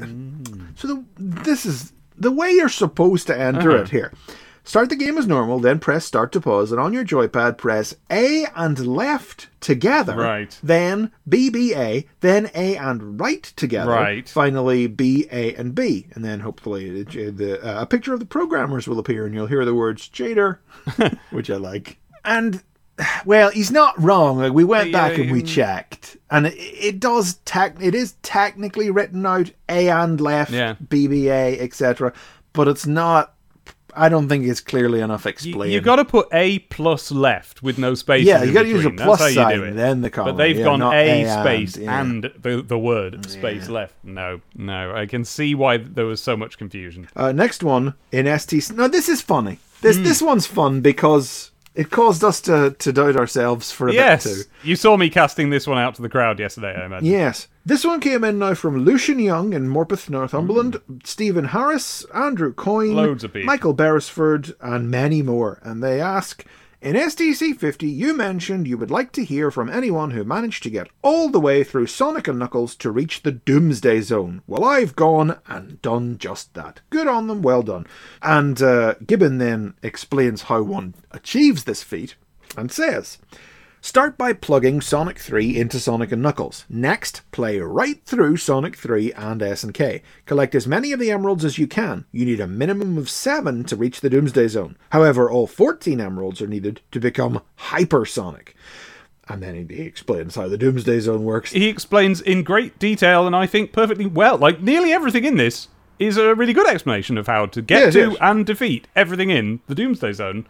Well done. The Q-Zone mailbag overflowed following the request to find players who reached the Doomsday Zone. Congratulations to all Sonic-type geniuses out there, but the first one to reach the STC office was Lucian, so a special well done to you. Then there's a few Game Genie codes for Sonic and Knuckles as well.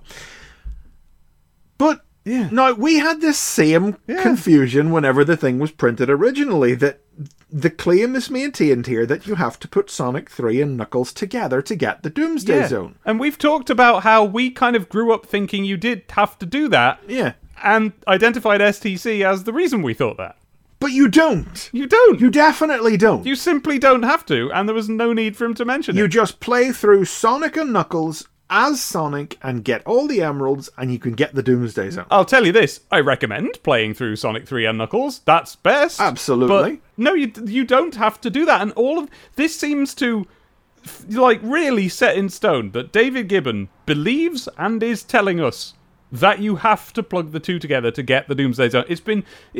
We've danced around the subject before. We've thought that was what he was saying before. No, it's what he thinks you have to do. Yeah. Plug them in, yeah. You know why it is? Not good enough at Sonic to get the emeralds without that save feature. He can't do it. It needs all the extra opportunities from playing through Sonic 3 and Knuckles. That's what it is. Because isn't it, easier to do it? Can you do the old Sonic 2 trick where you just hit reset and then you can get it from the first level again? I don't know. I genuinely don't know. Because there was if you don't know, listeners, there was a thing where you could hit reset in Sonic 2 and you would the amount of emeralds you had would stay in RAM or something, so you could... Or was it Sonic 1? So you could... No, Sonic 2, I think. Yeah, so you could become Super Sonic in the first level. I mean, you can become Super Sonic before you end the Emerald Hill Zone if you're a good player. Well, then I confess I'm not. There are 7 star posts in the 2 Emerald Hill Zone acts, so you can get Super Sonic if you can ace them all. Oh, well, I mean, I just used to put the cheat in. Well, didn't we all? But we're past that now. We're adults now. But yeah, no, obviously we still, it's really got in our brains. And I think we have had, from you petitioning the audience just to be extra safe. This is the thing. I asked our listeners on Twitter yesterday when I was reading this, and thank you to everyone who responded. Now we know. Now, I mean, I could have done it. I could have sat down and done it, but that would have taken a long time. Yeah, now we know. And knowing is half the battle. But he is correct in his description here, as if you even if you just get 7, even though they're all wheeked off you and taken off to the Super Emerald Shrine at the start of Sonic 3 and Knuckles. Mushroom Hill Zone. Even if you have 7, you can still get the Doomsday Zone. Yep. Even if you don't get a single Super Emerald. Yeah. You will default to Super Sonic even though you can't play as him in the rest of the game. Yeah. So everything here is right. And again, and he quite detailedly explains what to do with the missiles and all that. It's just, he's wrong at his opening gambit. That's all. And then last one on here is Shinobi for the Master System. Philip Haynes from Farnborough is looking for a level select and an invulnerability cheat, and he doesn't have an invulnerability cheat, but he gets a level select. And again, it's another weird Master System code. Press down and left together with button 2. But it doesn't say where you do it. Oh yeah, just anywhere in the game, maybe? Yeah, it doesn't say... Do you pause it? Do you do it on the title screen? You should now be able to select the starting stage, so it must be the title screen. I guess so, but it doesn't say, does it? Shoddy work all round. I feel as if pressing the joypad diagonally down and left while holding button 2 is something that would happen constantly in-game by mistake, so it must be... No, true, It must just be the title screen, mustn't it? Because that's not a very complicated code. You just go like, boop, and that's it, boop. Still... an illustration of the shoddy quality of the Q zone all around. Yeah, although I'm starting to like the rapport that David Gibbon has, where he's prepared to apologise and revisit things. And... It's far more interesting than 2 issues of Mickey Mania. Or Earthworm Jim or whatever.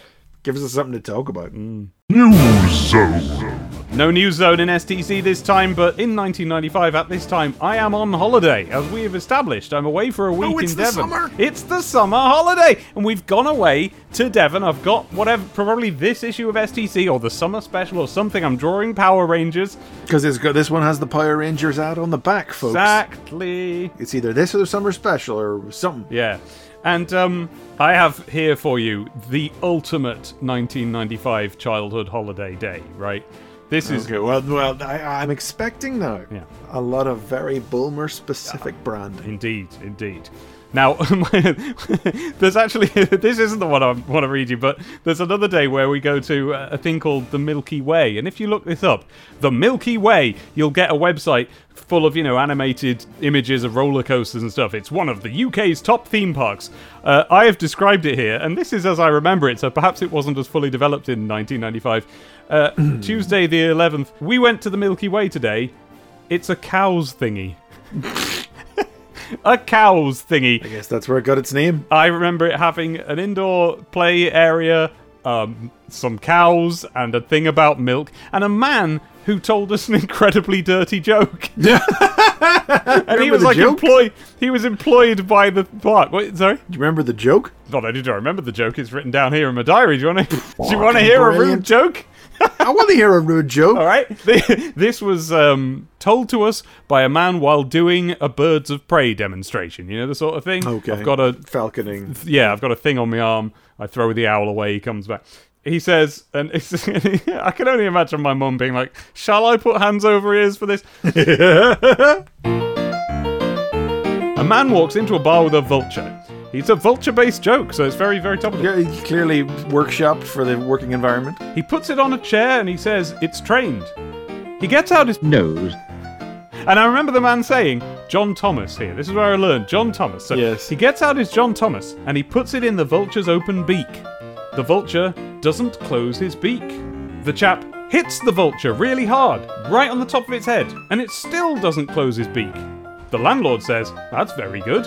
And the chap with the vulture says, "Yeah, he's very well trained. Anybody else want to try?" And a girl says, "I will, but don't hit me as hard as you hit the vulture."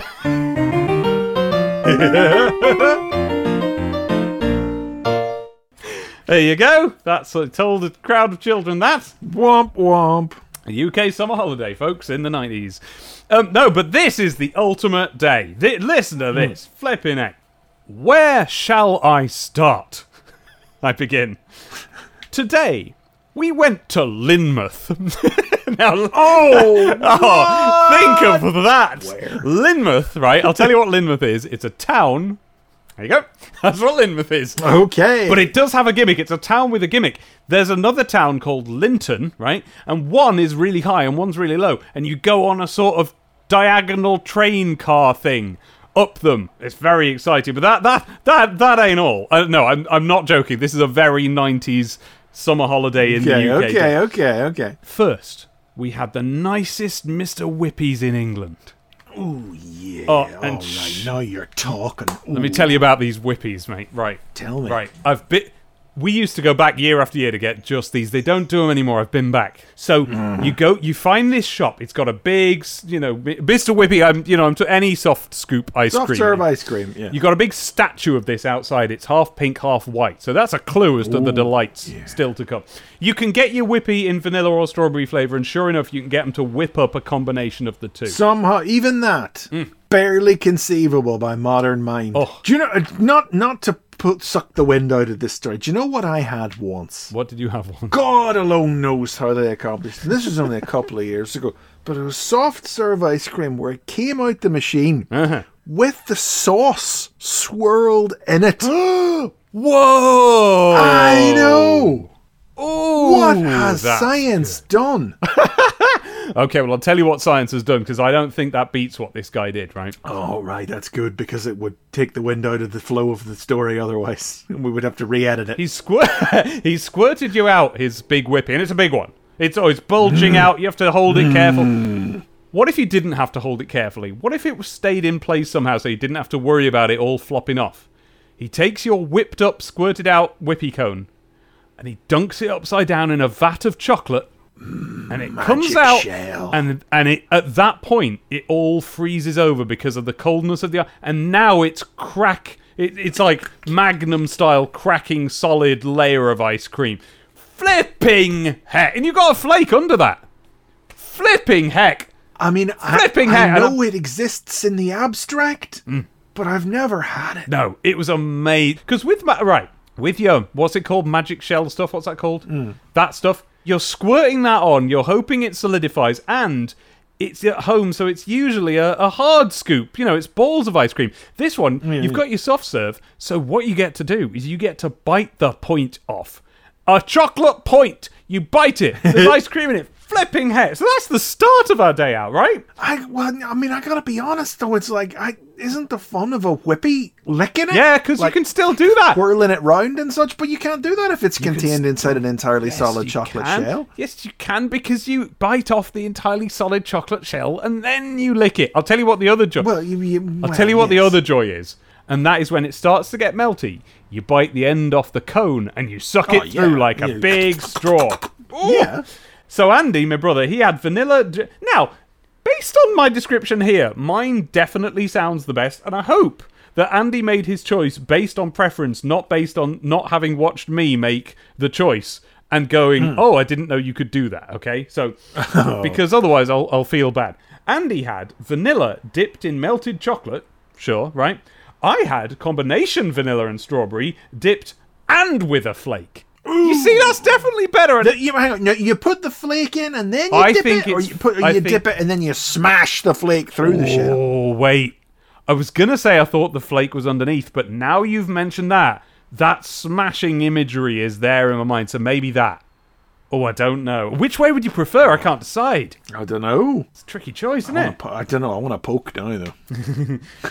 Get it from the shop with the big half pink and half white plastic ice cream outside. Okay, so Andy had a visual. He's made a decision there. He knew what was going on. Then we went up the cliff railway to the shops there in Linton, and we went into... You've taken yourself by surprise by this sentence. We went into the Cool Newsagents. I think the reason it's cool is that the previous year we'd been there and I bought a little blind bag My Pet Alien from it. And so I'm like, yeah, brilliant. That's the perfect place to spend your pocket money. So we're back in there again. Andy buys some bubbly, brackets, gum, just in case a future reader doesn't know what bubbly is, and a pack of Power Rangers cards. Yes. Yep. I bought, because we've got a bit of pocket money each day, right? We've got like I think what it is, we've got £10, not a note, pound coins to stretch across the week, right? I bought a Series 2 bumper pack of Pogs. Of course. And then we went back down and we had lunch. And Mum just gave us, as a present just out of her bag, 2 of those acrobatic boglins that you throw at the wall. Now, don't picture a full-size boglin. They're little and they're made out of splatty gooey stuff, and you throw them at the wall and they stick and they stain the wall, so you can't. Those ones. But we've got 2 little boglins. We're back at the top of the cliff again, and we're back on the pocket money, Chris. We're like, you know what? We're never going to get a better shop than this Cool Newsagent. Let's spend.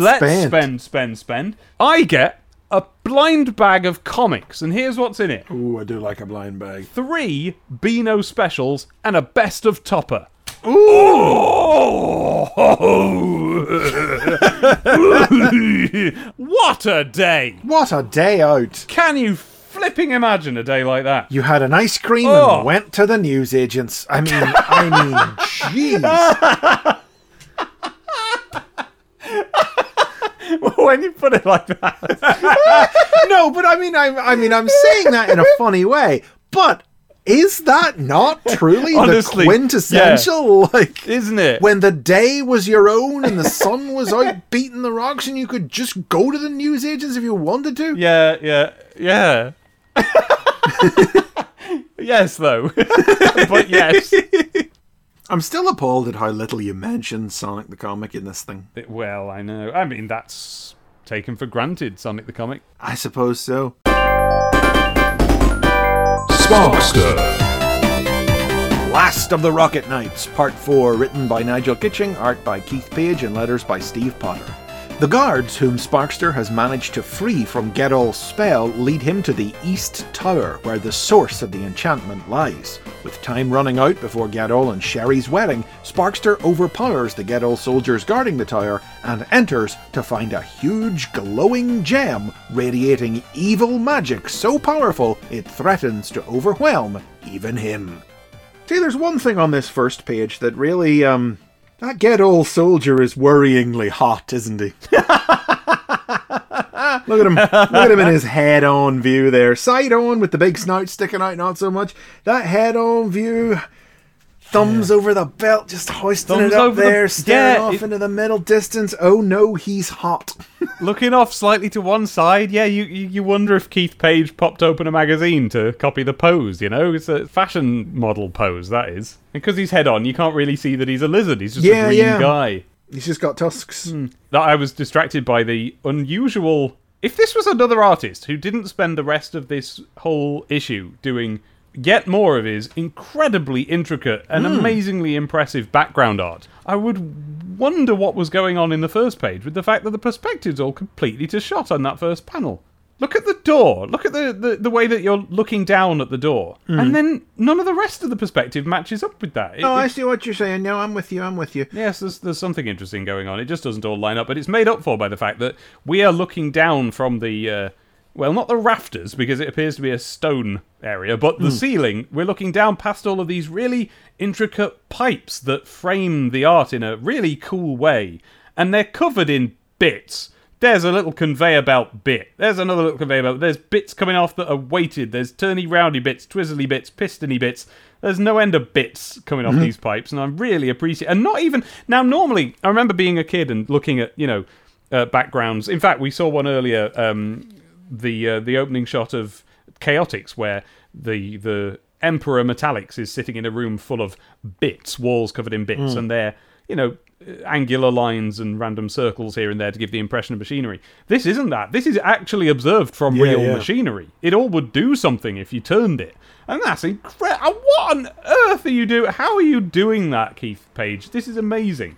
I don't know how to do it now. I don't know what machinery you would have to have been looking at to do that. I don't know why I felt so unmoved by the art in the first chapter when there's been so much of this good stuff in all the subsequent ones. Because Rocket Knight Adventures was always a very steampunky aesthetic in the video game.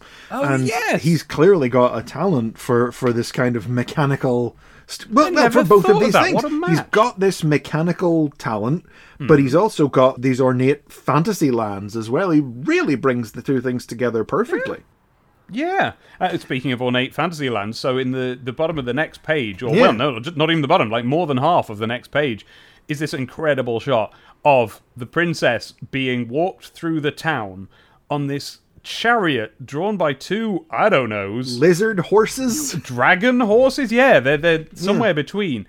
And then again, there's a crowd, and in the background of that crowd, it's all kicking off. They're buildings wise, but then there's rails. Railway there's a little train going past there. There's multiple railway bridges, both with a train on them going in different angles. Like, so many artists would just half-ass this, but Page never misses an opportunity to do both things. Yeah. To do the little medieval fantasy kingdom and the steampunk technology in there as well. Never misses an opportunity. No, it's almost as if sort of... And you could have towns like that. We have towns in the UK that have both a medieval castle, or maybe not medieval, but a castle, and also, railway bridges and things like this. But in this world, they are built on top of each other and threading through each other. You can see here that one of the train bridges does seem to connect up with this old Gothic-looking, knobbly castle, which is the one that Sparkster is looking out of. See him in silhouette there. Amazing. Really, really And he's drawn in all the crowd members as well. I mean, and this is so minor, but if there's one failing that he has at all, he can't quite render the anime style that the Rocket Knight characters are really designed for. I was just thinking this, actually. Whatever Keith Page... I'm going to look it up in a moment. Whatever Keith Page normally draws people like, it won't be like this, because they're all anime mice-looking guys. But it's not that he hasn't no, he hasn't matched the style from the games, but he has come up with something that is itself perfectly fine to look at. Yes, I mean, that's what I was going to say. It's not that it's bad. It's just that it's somebody trying to draw a character model from anime who's not used to drawing anime, rather than having invented anything in his own right. It's just a slightly off-model anime. So it just looks like a janky Korean direct-to-video special. Like, you know what I mean? Yeah. Anyway, they get closer to the tower, and the strength of the spell starts to get worse, so these guards that he's brought with him, even his armour won't be able to overpower the spell, so he locks them in a cupboard. Yeah. I like that throughout this issue there is this kind of ticking time bomb, which is that, the closer you get, by the end of it, even Sparkster is starting to be overwhelmed by the spell. I think that's really cool, because it isn't just in, the panel beforehand, which I think we would get out of, let's say, Golden Axe, something like that. Sure, yeah. In this, it's progressing all the way through the strip that they're coming up to something. But before that's not so much a ticking time bomb. The ticking time bomb is Sherry is on the way to the church. Oh, yeah, that's right, yeah. But before all of that, we do get this moment where... he uses his rocket pack. Nigel keeps remembering. This is the thing. Nigel is good at remembering what the individual powers of the people he's writing are, what this character does in the game, and incorporating it. And so here we get a bit of rocketing about. He didn't need to because he's just exploring a castle. But there's some baddies. He rockets into them. And I really appreciate that in order to get his rocket pack going, he puts his little goggles on. Yeah, he's got to protect his eyes, Love that. I like that bit of the guards. You hear that? Hear what? Oh no, sort of a roaring, shushing sort of sound. Yeah. It's sort of sound a rocket pack might make, as Sparkster comes barreling round the corner and the guard sees him. Oh, yes, exactly. How'd you figure that out? And then we get to the bit that really stands out to me in this issue, which is that everything goes green as Sparkster approaches this, which we don't know what it is. There's going to be a source of the evil power or of the evil spell or whatever. And what is this going to be? And we are delivered it in two stages. First, we see over the shoulder of Sparkster this incredibly intricate room chamber. I'm not really actually sure what it is, but it's incredibly intricate. There's skulls all over the wall. There's skulls and tentacles and horns and grotesques masks and things. They've been all the way through this issue, like, whenever Keith Page can put skulls on things, he does put skulls on things. There's a shot where they're just walking down a corridor and you can incidentally see the word buttress to the arched ceiling above him. And he's just drawn, this is on page 1, he's drawn a little skull at each time the sticks, the buttresses meet. Oh God, I didn't even notice that. I know, he's put them everywhere. Same page, the Get All guards have skull knee pads, skull shoulder pads, necklaces of skulls linking their shoulder pads, and skull belt buckles. Yeah. So it's just the Get All aesthetic, isn't it? Yeah, and yet here we are on a page that's nothing but them in just an intricate design. And he looks up, I guess, or it's like it's in front of him. I'm not sure where this thing comes from, but the staging isn't so hot. No, but suddenly he is face to face with this, let's say, giant crystal, but he draws it the way I've never seen such a thing be drawn. It's not, you'd be tempted to draw a big Master Emerald shape, wouldn't you? Yeah. But it's irregular. It's not a nice, neat gemstone. It's just a big clump. Just a big lump. Yeah. And instead of colouring it as you'd be tempted to, as people do with Chaos Emeralds, colouring it green and putting a bit of shine on, no. Every facet of this irregularly faceted clump is a reflection of Sparkster. And because they're irregularly faceted, each and every one is twisted and stretched and exaggerated in a different way, like a hall of crazy mirrors. It's amazing to behold, and it's zapping with all lightning and beams are coming off it, and it's held in the air by a series of sort of pistony looking, pipey looking things. Cool. So obviously this is where the evil magic is coming. Yeah, that'll be it. This will probably be the thing. So he's got to overpower it and smash it or something, and that'll solve everything. But he just ends with a big scream as he stares it down. And our final panel, we cut away to the cathedral where King Geralt is waiting at the altar, and his mum's just there with him. Oh, here she comes down. Nothing can stop ya. Yeah, next issue, marriage vows. The wedding is to go ahead, unless Sparkster can, He's got a sword and he's got a jetpack. I'm sure he'll come up with something. Well, I assume he's going to have to overcome either his evil reflections brought to life or something like that, but he's not just going to bring the sword. Oh, that would be cool if all of these different reflections come out of it as an evil Sparkster he has to fight. Oh, I'd like that. I mean, I don't remember, so I'm quite looking forward to finding out. And I like that, but I'm happy now. I'm at that point where I'm actually quite excited to find out what happens next. Yeah, I'm coming. After having quite an unremarkable start on this one, I've really come round to it now. Yeah. As a kid, I didn't appreciate the sheer artistic craft that was going into the backgrounds. No. I'm not sure why, as a kid, I loved Richard Elson so much for the clear talent on display, but then couldn't register it here. But I know, we just formed biases by that point. We just only care about one Sonic, artist. wasn't it? You know, and also, I mean, I did have that one barrier to entry with Rocket Knight, which was that it's not based on the game I'd played. Yeah. Sonic Night Fever. Thomas Frodsham from St. Helens asks, do Sega plan to record a cassette or compact disc of theme tunes taken from the Sonic games? Oh, I like that a lot. It's a good idea. Because I wanted that as well. You know, I've made my own around this time by lugging a full-size hi-fi, well, not full-size, but a hi-fi, not just a ghetto blaster, a block.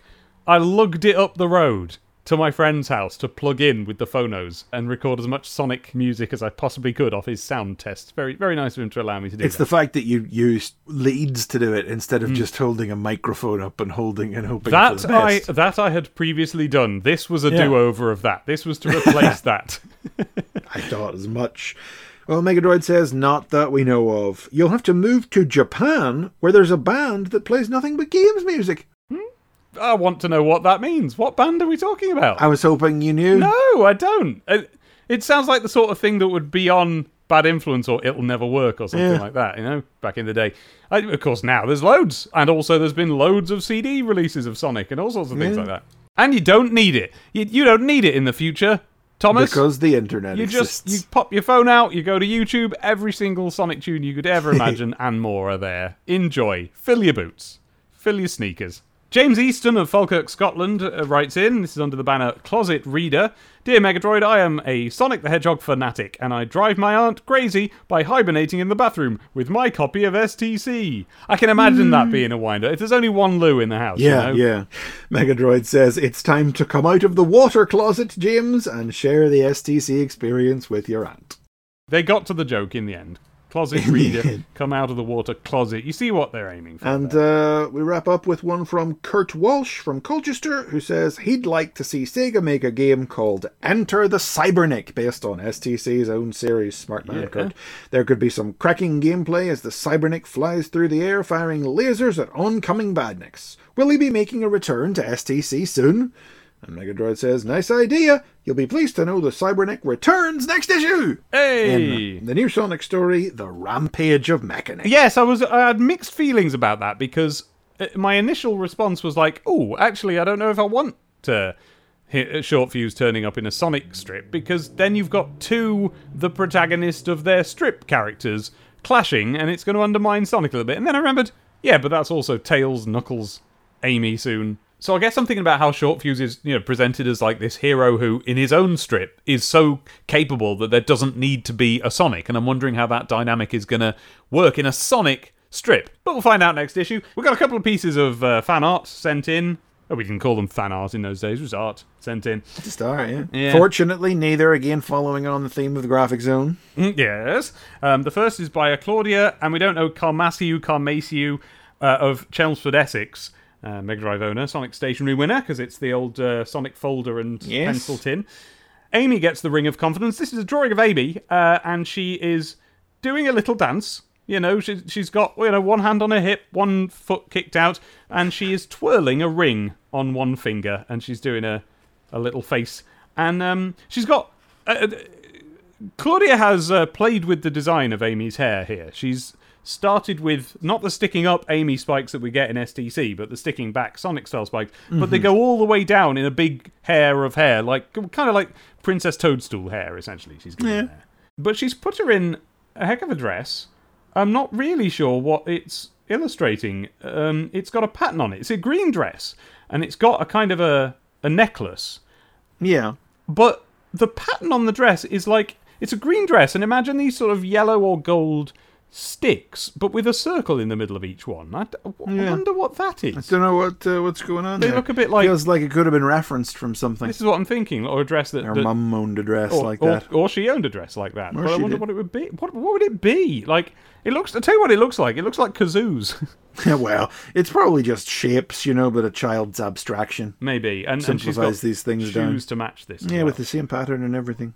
If anyone had a dress like this, write in. And as complicated as that one is to make heads or tails of, Robert Webster from Edinburgh, Scotland's I'll leave this one to you. offering, Sonic gets ready for the release of the Judge Dredd film, out on the 21st of July. Yes.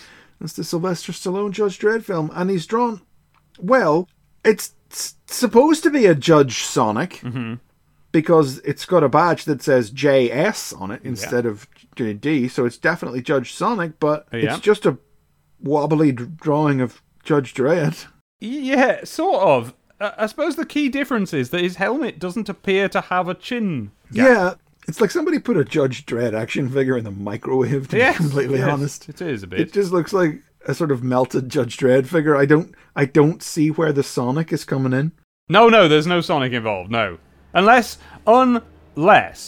what is going on with the chin? Because the helmet just seems to carry on, but it's got a differently coloured red area, which might be muzzle. It might be Sonic's mouthy bit. It's very confusing. Yeah. Because otherwise it's just Judge Dredd, But with this slot full of what might be teeth. Yeah, if it's supposed to be that's the thing. If that area is supposed to be the muzzle, then he's been drawn with a mouth that is like a big rectangle. An open white rectangular slot that runs from cheek to cheek. It is a strange one. Well, either way, whatever on earth it is, it's just it's fun to me to see a little Judge Dredd drawing in this and the increase of Judge Dredd in the popular culture like that. Because with the film about to come out, there is going to be a companion comic from Fleetway that's going to come out. It's called Lawman of the Future.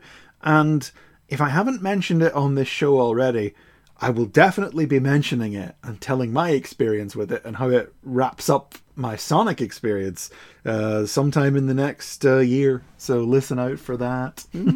But that'll be in some future issue, because for now that's the end of this issue. Next issue, The Bad and the Ugly. And we've got a little illustration, Carl Flint again here, of Robotnik with the arms up in the air. It's practically the default Robotnik pose at this point. For a new Sonic story, The Rampage of Mechanic. The Cybernic's back. Knuckles, Chaotix blasting. Kid Chameleon, prisoner of Alcatraz. Sparkster gets reflective. And a Skittles compo. Skittles compo. We're going to have to get some bags of Skittles and munch on them. Maybe just on principle. I mean, they're not being given away free, but, any opportunity to eat sweets on the podcast. STC 57, another wicked issue. On sale Saturday, the 22nd of July, 1995, £1.15. And it's the last one before the big redesign. Oh, before childhood ends and we all have to... Time to put your big boy trousers on. Stop reading this childish nonsense. Yes, well, but don't do that. Keep listening to the podcast, please. We did, yes. Yeah, trousers on, trousers off, we don't mind. We have our preference, but we don't mind. Trousers are immaterial. It's just please keep reading and keep listening. And when you want to keep listening, you will find the new episodes anywhere good podcasts are available, but you can also download them directly from our website at stctp.wigglehe.com. You can follow the podcast on Twitter. It's at Sonic Podcast, and we're there individually. I'm at Demon Tomato Dave. And I am at Chris McFeely, and we're both on YouTube under those names as well. If you want to support the show, do support the show. It's patreon.com/STCTP, and you get stuff if you do. And you know what, by now, we've told you over and over again, but we do a couple of videos every month. One in which we review the Martin Adams books in bits, and one in which I read Chris the fanfics that I had by this time started writing the first draft of. Yes, we've lined up with reality. You also sometimes get deleted scenes that don't make it into the finished podcasts just because they're running too damn long. Some argue that we may not have lined up with reality, but you get all of that, so go and donate. That's at any price, so we recommend you put in absolutely flipping loads. Because if you don't, how will we pay our editor, Sam Gabriel? You can find his work at samgabrielvo.com. Our opening theme tune is called Synchronize, and it's by a band called Sonic the Comic, and you can find it and them at sonicthecomic.bandcamp.com. We recommend you go and do that. But we have been Sonic the Comic, the podcast, and we will see you Next time.